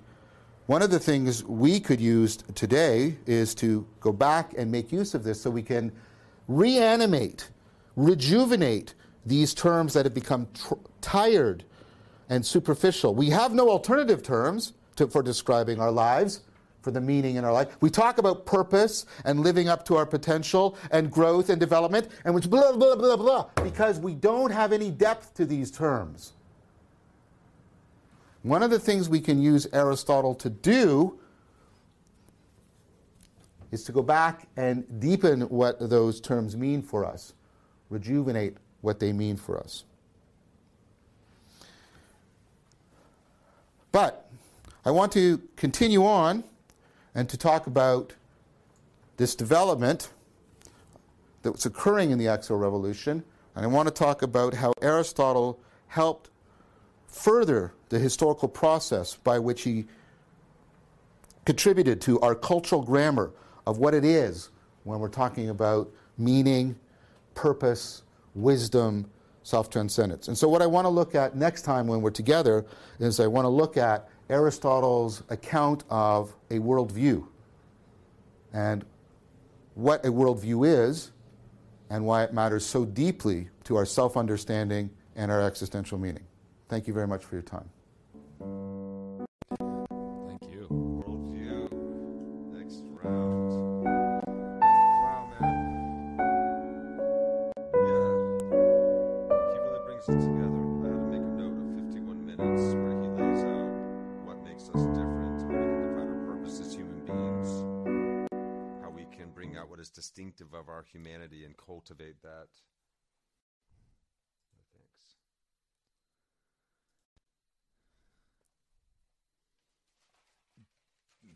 And it keeps laying out more every time I watch these. It's just they're bottomless. And real quick before we get it too far into it, when he laid out on the left side of the board there the inorganic matter, and then the plant, and then the animate animal, and then the self-thinking animal, and then the next state above that. I have that marked as well. That was 49 minutes. That's the story of Genesis in the Bible. So, first, The universe. First, God created, the earth, the heavens and the earth, and then all the plants, and then the fishes in the seas, and then the animals, and then the thing that names the animals, and that's the Adam and Eve. And then what happens? What's the next stage? They eat the fruit of knowledge, being able to understand self-deception. Mm-hmm. Mm-hmm. And you know that for me it kind of puts where we are right now in perspective, because Big time. we're post fruit of knowledge, if you will. So we're that next evolutionary step. Yes. Within, what makes us humans, to be as human as we possibly can be. Got a little bit of a tear there going on, from... It's really beautifully put, and it's backed up so well. And it's a huge responsibility, but it's not necessarily... It's also what's going to give us that deep sense of belonging and meaning that we've been missing in life. It's to fully engage. Yep. And so now the existential crisis is, of course, still within us, because we got a little bit off track. We got disconnected from the depth of these insights that we had previously gained and built upon for so long. Like Nietzsche said, we killed God. We're at the point now where we're the next stage of evolution that has to rejuvenate, to make young again this idea of, and not necessarily the religious God, but forever we must continue to cultivate this capacity that we have, that Christ and Buddha were trying to show us, this capacity for self-transcendence. Fulfilling our promise, which is... fulfill our promise. Because the promise isn't just like I promise that this is going to happen. There's also the promise of somebody that has promise, which is fulfilling the potential of their character. Yes. And the character, and he spoke on, like, what is wisdom, and he really brought it together. Mm-hmm. Is like, wisdom is the ability to not just, live up to your character, but, figure out what your character is. What is, what conditions do I need to then become more human? And how can we self-transcend our animal self, these lower natures? Yeah. How can we live up to our promise and develop the meaningfulness in our life that we seek to inhabit and share with others? So here we are. I brought it up. I brought the chart up on the screen so we could see. Yes, let me get a quick look. I'm going to get real close to the camera here because that's where the screen is, but I'm blind. Hold up for you a little bit. So the inorganic can be informed. Living things can be informed. It grows into self-moving things like animals. And then the mental things, which is the first Hermetic like principle, Adam and Eve, is the universe is of the mind. Mm-hmm. The psyche, the grand mover's mind, prime mover. Yeah, the action of consciousness is what gives us our rational thinking, our ability to delineate and reduce things and parse things out to understand them. We also have this capacity for rejuvenation, for this rebirth, for this constant reproduction of our character. Yeah, and it's almost as if we're using every state below, the highest state on that chart. Commercialism has certainly learned to appeal to. Well, even in trying to find the wisdom, animal. we're using the inert material parts of the universe, and you could say that would be like, Plato was the mathematician. As well as who gave us the triangle formula? Pythagoras. Yes. So, you could think of that understanding as like the mineral part, and then there's the planted end of things, and then there's the animate understanding of now there's action and what we do. Now we understand cause and effect. Yeah, and then there's the next step. Well, it's like, we have a mind now. We can critique, and it's not a direct linear path through the teachers, but you can see how the ideas are growing though through them, and they're further expanding upon each other's ideas. Yeah, and it's the past and the past and the future folding into itself. And he brought this up in earlier episode, or I think it was like episode 2 or something. I could be wrong. Don't quote me on that. But how literacy of language allowed our past brains to connect with future. So past self with future self. Yeah, we could store information and bring it back up. So you'll see this tied in, not just cyclical, one into the other, but like one into the other. But if you remove time from the frame, there's also components of the latter in the previous, and then somehow in the future it affects what's in the past as well. So it's I may be permanently flawed because I've been messing around with this thinking about time, but I don't necessarily think it's as linear as we think. Yes, of course, the way we experience it is linear, but there seems to be this like future concepts infecting the past. Oh, sure. Yeah. Like our ideals are Yeah. things that we can cast out into the future. We can create visions that we can drive ourselves towards. And that ideal ends up becoming the future if we are virtuous in our development towards that goal.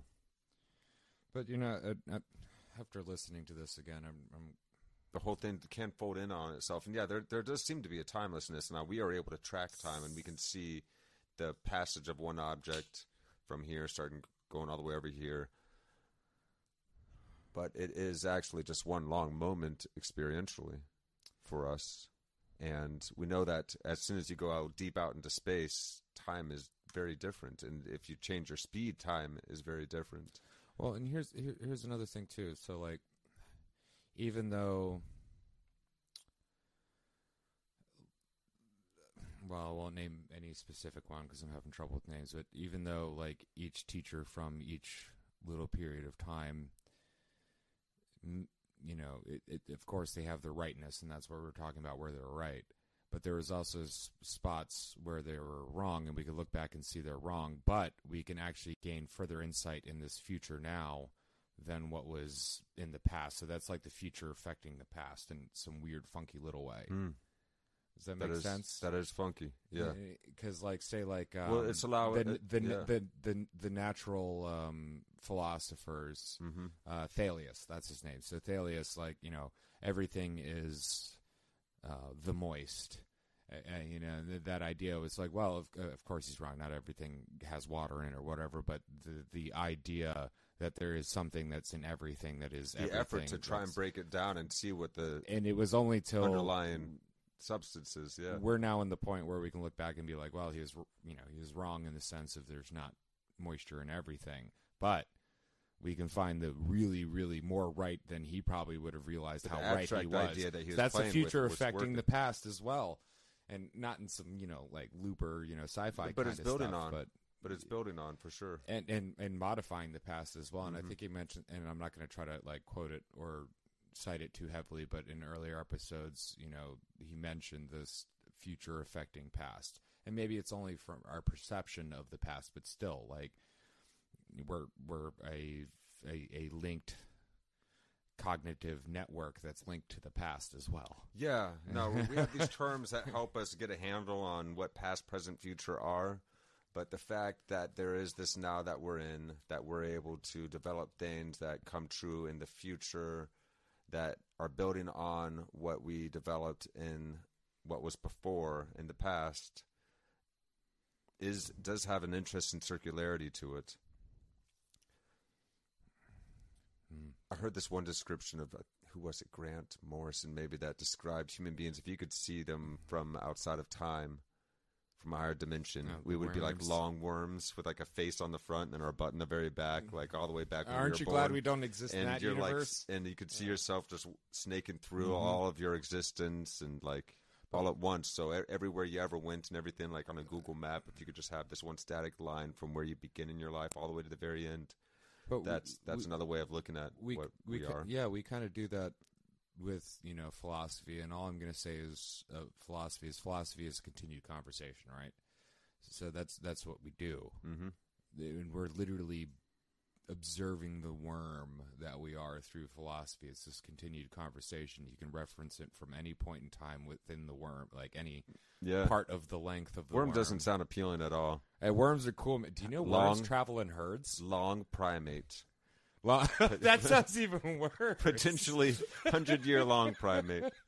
Oh man. Okay, so then there's also the notion, I was listening to a podcast, and of course, we've seen this in like Back to the Future too. There was alternate potential timelines, and quantum theorists are playing with the idea of multiverses and multi-potentialities at all times. Well, it's become so ubiquitous and current culture, where it's like, alternate universes. everything is a multiverse, like Right, MCU multiverse, and Yes. this multiverse, and that Yes. multiverse, and even like Black Mirror. Everything that happens in Black Mirror is technically in the same universe, but it's a multiverse. Here's a and, fun it's like, and perhaps uplifting thought, perhaps comforting, and maybe it does help align us to potential solutions for the meta crisis, the meaning crisis being at the root of the meta crisis that humanity now faces. Meta meaning many concurrent existential crises to our species, And potentially life-ending. all together as well. Yes.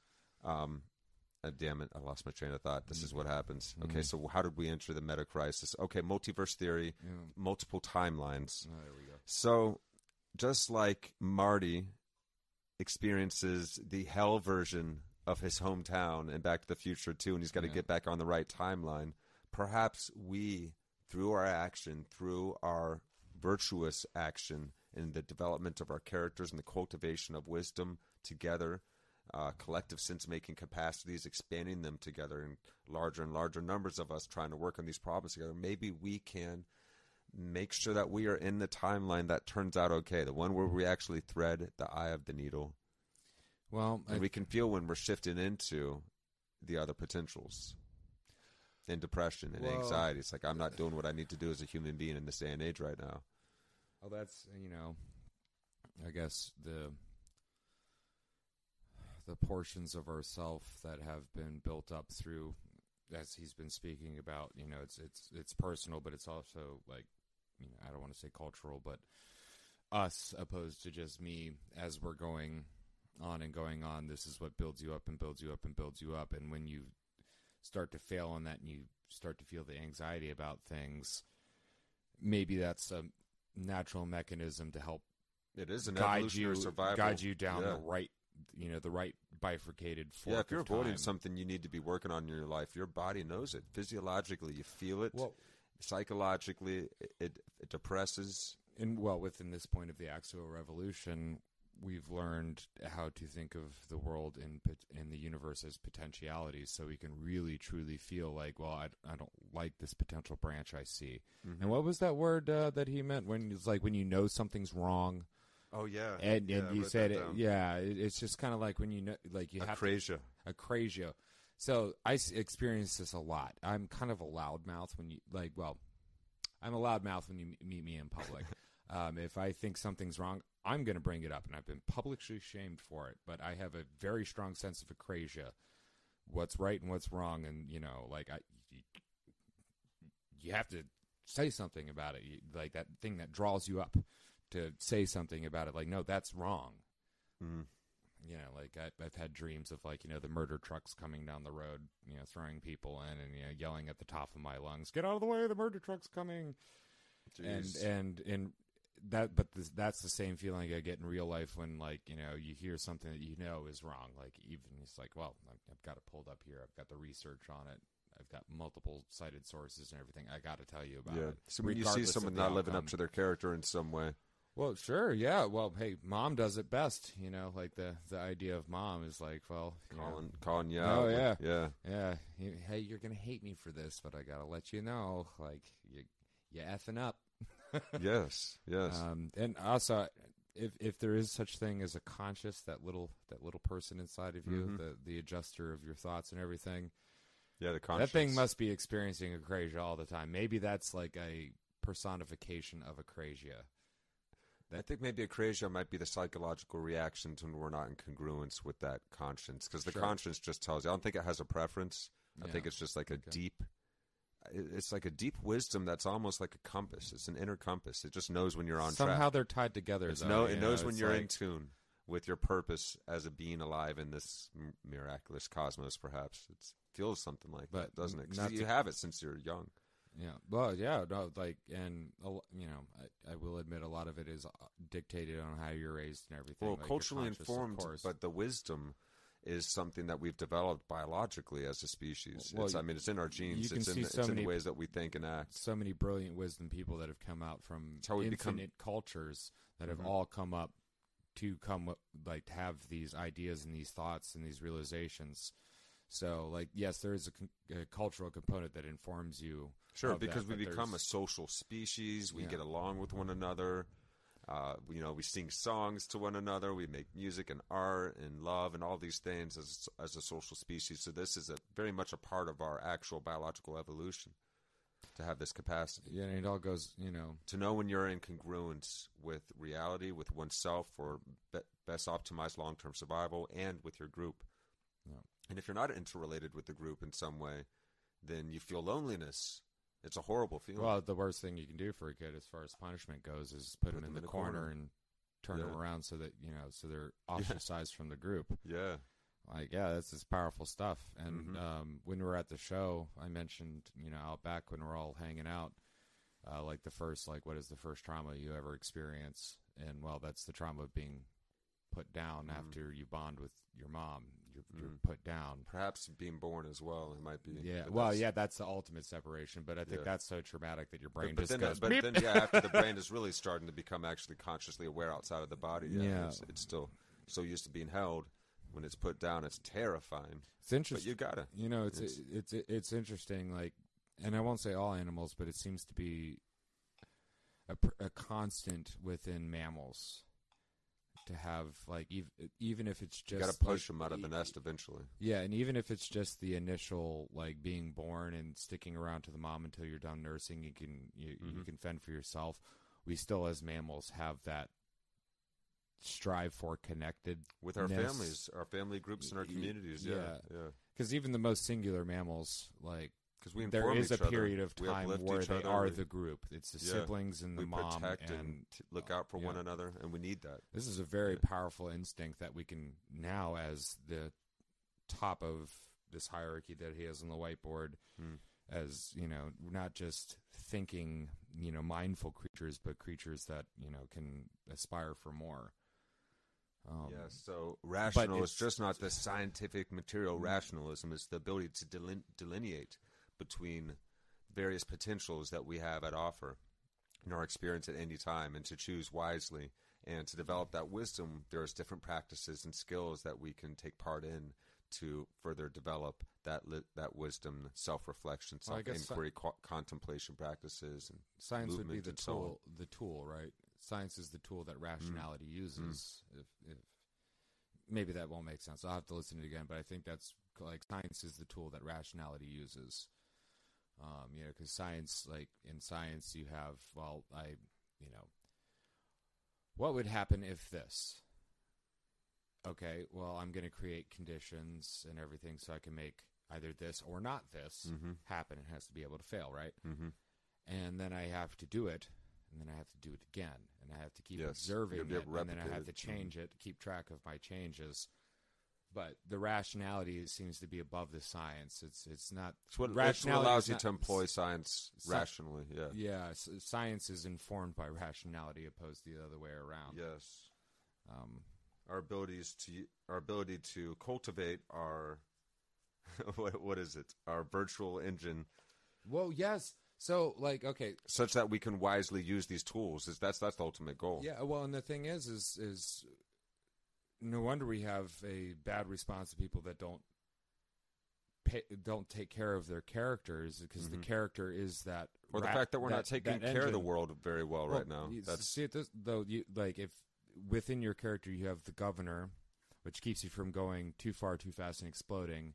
But on the other end, you have the generator that gives you. Well, if you don't have more gas than you need, if you don't have the generator aspect within your character, well, then that's the sloth component where you just don't do anything, and then the engine sputters out. But then if you don't have the governor in, then you explode. Yeah. That's why you don't take a governor out of the little gas powered golf cart you have. Yeah, it'll go faster, but you'll blow the engine up. Yes. So it's you have. We lose a lot of artists at 27 for this reason. They're burning like bright candles. Yeah. Well. Yeah. But no rest and.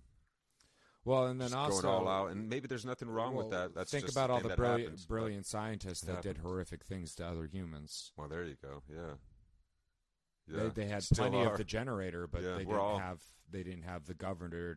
We're all still guinea pigs, for cereal and microplastics. And other things that must not be named. Yeah, right. Yeah, we want to keep ourselves online here. Yeah, yes. We love you all. We love you people too. who think we're crazy, we love you too. Zuck, we love you. Yes, so Zuck, very much. We love you. We wish you'd come back. I want to see the light in your eyes. Come back home, Come Zuck. back home, man. Come back home. The dirt is good. We have plenty of smoke. I think there's goodness in him. I think goodness, he's just there's goodness a little even in disconnected. there's goodness in the Soroses and all, like in the Carl Schwabs. There's very goodness few in them, actual too. sociopaths. I don't know about Carl Schwab. That Well, guy's... dude, even sociopaths have goodness in them. I've got some Okay, experience. okay. I'll give you that. But they've got it there. psychopathic sociopaths? Perhaps? Well, there's goodness in them, but then also it's like, what can you do? But you're making a valid point. Like, regardless of even if we can find goodness, every living being deserves love. Somehow that seems intrinsic. That seems like the right orientation. Well, and from my mercy, from my point of view, is if Ahava Hesed, mercy, love. If I can't see the ultimate spark of goodness in God within the devil himself, I have failed. Right. I remember trying to understand the Iraq War, and I was like trying to understand how can I love if I'm supposed to love everybody? How can I love George Bush and Dick Cheney for this? But also, the wolf wants to eat. Then I realized they're afraid and they're gluttonous, and so that means they're hoarding because they feel like they don't have enough, and they need more and more and more and more to feel secure. Well, you can open the opportunity for the wolf to join you around its fire, but you got to realize it's a wolf. Yeah. So you can hold these two things, like, this is my conundrum. How do we appeal to the puppy dog within? You breed him into a pug. You make cartoons of him like Little Bush. But yeah, right. But like at least we can laugh. My conundrum is to realize the danger within an individual, but also still have compassion and love for them. And just because I have compassion and love for them doesn't mean that I'm going to invite them into my home. I think that's naive to do that, but that doesn't mean like if I saw Carl Schwab and his car was broken down and he's got a broken leg and he just got mugged and all of his shit taken and he was by himself and didn't have any connections, I'd probably give him a ride to the hospital. And that's love. Hate is saying screw that guy and then stomping on his head. That's why I don't engage in hate, and I don't use that word much anymore. Well, how do you spread more love around the world unless you demonstrate precisely that intentionality to help decrease someone else's suffering? Because we are all in this together. Oh yeah, no, we are. We're on a tiny little ball hurling through space at enormous speeds. So we're all in this together. Yeah, we got this skinny shell of atmosphere. But that's how to be more human than human, like what he's talking about. The highest aspiration of the last step is how do you live up to the highest moral standards of being human? And in my mind is having love for the light of God that is in the devil.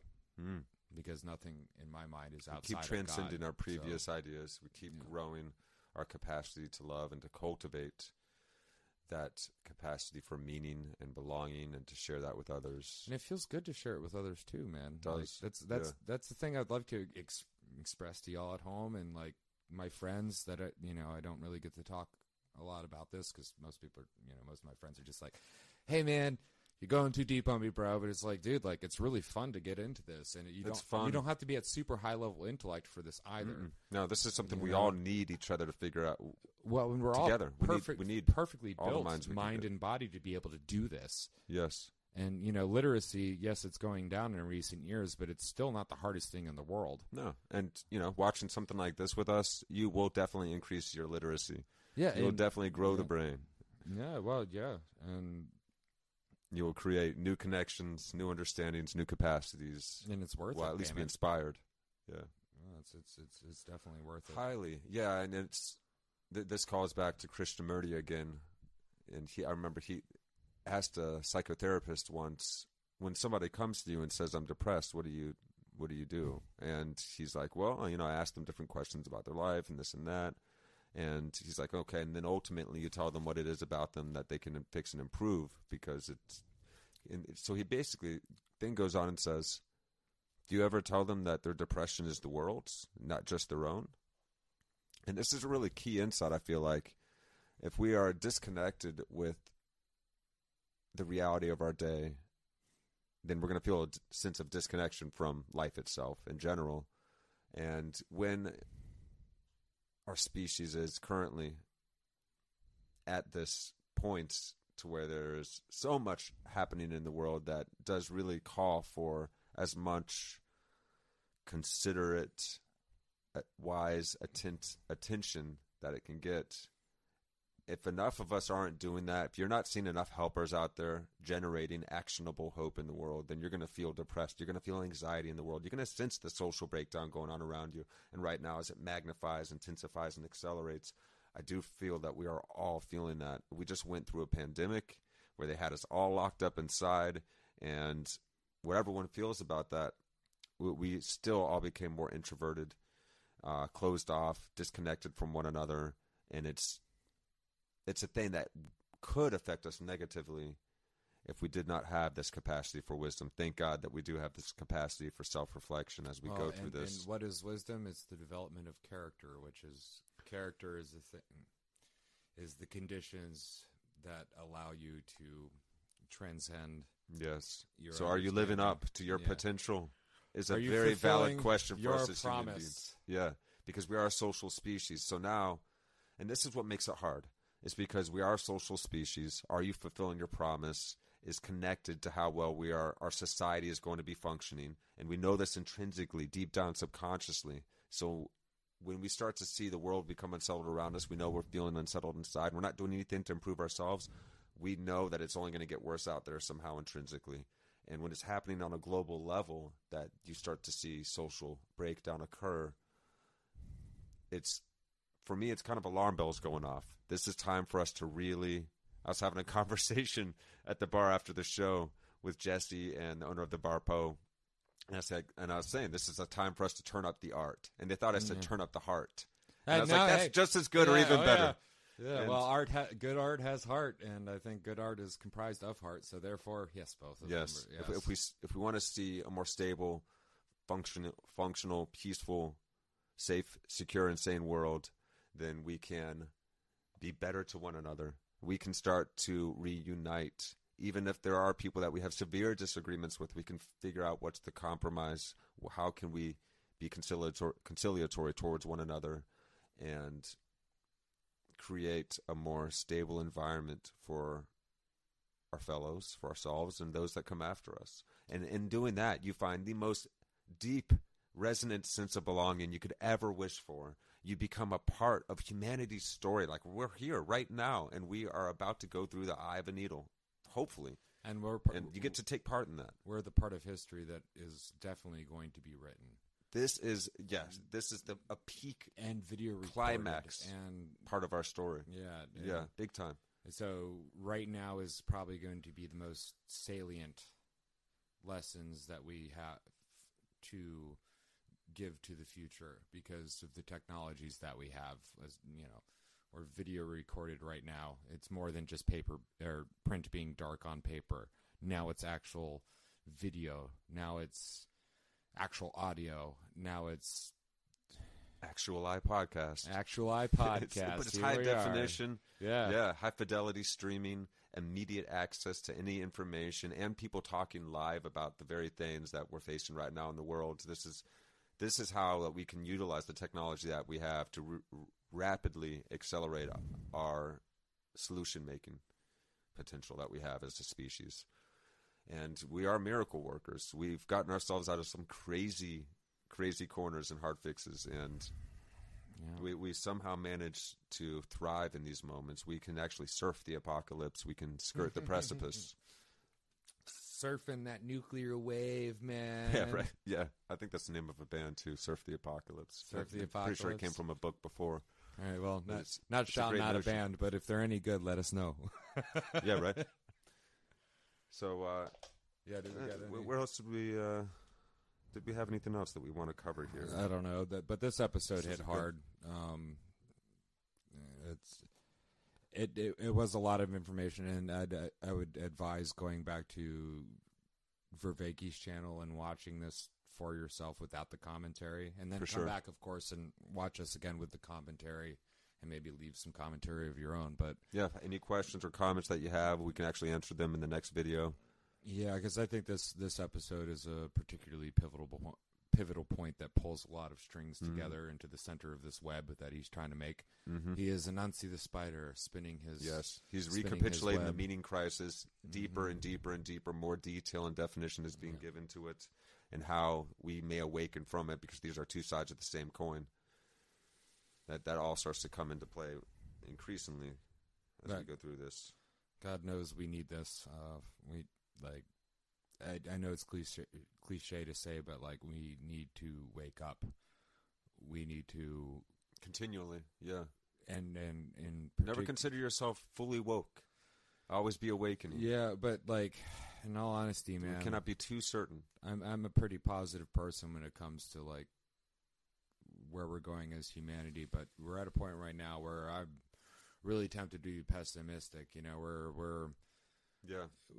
we're Well, we've been pessimistic about the future for a long time, and I've been through that personally, and as a species, we go through that in stages as well. And it's I'm worried. understandable. We're upset with the direction that we're going as a species, and internally we're recognizing that. I'm starting to understand what We're looking for others to blame for that. great and great grandparents felt going into World War I and World War II. This is what I'm feeling. I'm feeling like we're at the point right now where we're at a brink. And, you know, in World War I and World War II, those were world wars. But I think this is a war within the spirit and the understanding of mankind. Yeah, absolutely. So the stakes are very, very, very high. And I don't want to be a complainer. So No, it's all because thank it's you also for the most bringing me exciting. on board. Yeah, absolutely, with all this, dude. but, Because it's also the most exciting time. We're Yes, seeing well, all of our definitely, ancient dude. wisdom traditions. All Yeah, these ancient well, religions now inform each other. The idea of God to us continually is growing Dude. up, and our capacity I'm to glad you- transcend our previous. I'm glad you brought that up because, like, you know, even though I have such anxiety for where we're going, I would not want to be alive at any other point in time, past or future, Right. other than this point of time. Yeah, Sam. This, like, it's Yeah. And that's why I want to definitely share not this. boring. You know, I want to share this with people so that they know you're not alone. If you're starting to feel the destabilization going on, Yeah. like who isn't right now? But a lot of us have been really like paying attention to stuff and trying to look for answers and solutions, and it's hard to find the helpers. But once you find them, you recognize them. Like it's a chime going off when you encounter somebody like Vervaeke. And this guy he's not partisan. He's not winning one side or another. No, he's just very just a curious. loving human being that has developed his wisdom through his studies. And this guy's at the cutting edge of AI research right now, among other disciplines that he's involved in as a cognitive scientist. But his work is actually helping us as a species develop hopefully a more moral, wise use of this high-level technology. So it's good to know that he's one of the people helping us progress AI, because we need guys exactly like him to help us, because it's inevitable. You don't want some despotic government to develop something that is super powerful first before there is something at least developed by more benevolent intentions to also help rejuvenate potentials in humanity as others might be shut down. Well, what we create is going to be a reflection of us, and which reflection do we want to give them? Yes, indeed. So, Yeah. you know, True that. we're going to have to go into that age of, you know, AI and potentially seeing ourselves really very much be like what we saw as what created us. You know, well, when we create an AI, will we be a God that feels good about it, or are we going to be a God that feels lacking? Really? Yeah. You know, So let's choose the timeline that we want to be on here, and may humanity awaken from the meaning crisis. Thank you guys so much for tuning in to this episode of Actual Eye. Once again, I'm Chris. This is DJ. We got another show coming up October 22nd. We're going to be in Mechanicsburg, Pennsylvania. That is going to be a whole day festival. I think we go out around like 4 or 5 or something. I have to look again at the flyer. What's the establishment's name? That's up at Love Drafts. Love Drafts, not the one in the city, but they're Love Drafts Brewery, the yeah, actual bar establishment. I found out the hard way. Not the separate. Yeah, you did. No, Yeah, I drove into the city for their like whatever micro bar in there, and I was feeling real proud their of micro myself. bar. That's right. They have a satellite. Yeah, This is the main one with the venue and everything, and the brewery attached. It's a really, really cool bar. There's like Nintendo 64s in the walls, and don't play Smash this guy Bros. in Smash Bros. It's not. Yeah. Well, you just gave up my ability to be a Smash Bros. Shark.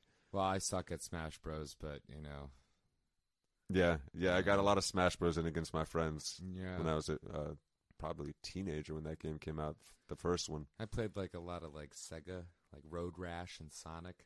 That was good stuff, man. Sonic was awesome. Watch out with the sidekick. It gets you in Road Rash. Just be like, I sidekick. don't think I ever played Road Rash. Oh, Is that yo, like the that Mario was- Kart, Sonic Mario Kart? No, Road Rash was a motorcycle game, and it was Okay. like one of the early ones where it's just like you got your motorcycle and the It's like a track- side scroller? a front scroller, and, Oh, the okay. track just turns. But it was like starting to get good, I remember they had the racing in Sonic 2 where you could do the split screen and Oh, it wasn't the Sonic one. Race the pipes. Yeah, no, I played Sonic and Road Rash. Road a Rash lot. is a different game. Yeah, Okay. I Road thought Rash it was is a Sonic just a themed. motorcycle game. Okay.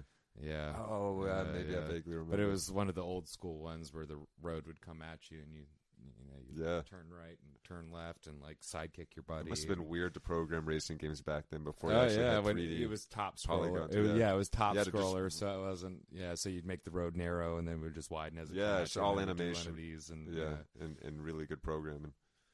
Oh man, yeah, give it up for the people who could do that kind of stuff, man. Seriously, man. Yeah, you need rocket. Well, now they're at the point scientist where they're level making mathematician AIs. skills to They're make games now.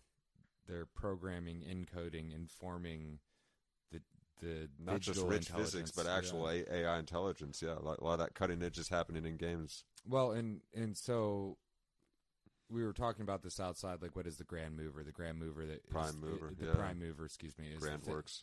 is the thing that can create the conditions and restrictions and everything to make all of this. Well, we're getting to the point now where we are the reflection of God, where we can do this in video games. You can create your own physics in video games. And then you can install you can actually act through the avatar in the video game. Yeah, You yeah, embody yeah. this digital being, Hey, just know, like life somehow embodies us. well, the sincerest form of flattery is Conscious mimicry. awareness. So Yeah, I hope God is flattered. I That's hope what so. We're really trying to mimic yeah, it. yeah.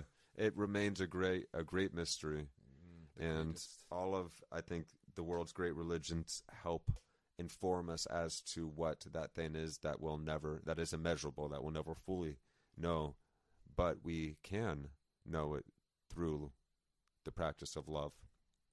And unconditional love, I believe, will get us there. So I'll continue to speak on that as well throughout these, and as I do on my podcast for previous listeners, because it gives us a handle right here and now. Like, what can I do in this moment? Well, love is going to be at the core of it. If it's self-care, if it's in order to be able to better care for life and others around us. If you're trying to solve a deep conflict, look at it with deep consideration. Be very considerate so you can consider the wide range, put yourself in different perspectives, try to understand all the other perspectives as well as you can without being repulsed and pushing away against them, as we typically do. Have no conditions, be unconditional with this orientation of this thing called love And that we the- have capacity for. There may be a period in time where you push against it, but just because you did once doesn't mean that you have to always. Mm-mm. You can push No. against things and be like, okay, hold on, but then they come back, and if it's worth it, then Yeah, you can and I pull mean it like back in. psychologically, Yeah. like incensed, like angered, deeply sorrowed by whatever it is. Like the initial affront is a natural thing that can happen, and then how long you let that activity be charged up and acting inside of you. You don't want to hold anger for too long. You don't want to hold depression for too long. You don't want to Make you hold sick. anxiety for too long. Make you You sick. certainly don't want to get recursive and keep going back through them over and over again once you've learned everything you can from being depressed, perhaps, for instance, after a breakup or something like that. Well, and then you start to apply all that You to got the to good apply. things in life. Yes. You can do that in the good way, which is, well, the lessons learned, but then also the negative way where Yeah. we call It's it very being easy to get jaded. neurotic. Yes. Yeah. To be jaded. To be You're jaded Be is neurotic. You're to- stuck in yeah. it. Yeah. Revisiting that loop over and over and over again. Once you've learned everything you can from a sadness, give it love. Yeah. Just love it. Love it for the experience, for the And then wisdom you'll gained, cry and harder grow than on. you ever did while you were sad. when you really let go. yeah. Then now the love is made. But then you're free and you're like open and Yeah. relaxed. The again. good cry, Yeah. like a good rain. Yeah, All right. because that's trauma. Like you'll revisit something because the body thinks it needs to protect itself from that thing, but that thing isn't always there in the environment. Yeah. And you got to be able to delineate, and you got to be able to let your walls down and be able to feel spacious and alive again. Rejuvenate, juvenile, young, reborn, reproduce, re-younginize. Revitalize. Revitalize. Yeah, yes, that vital energy yeah. of new creation. Yeah, yeah. Well, yeah. I've been DJ. I've been Chris. We love you. Love you guys.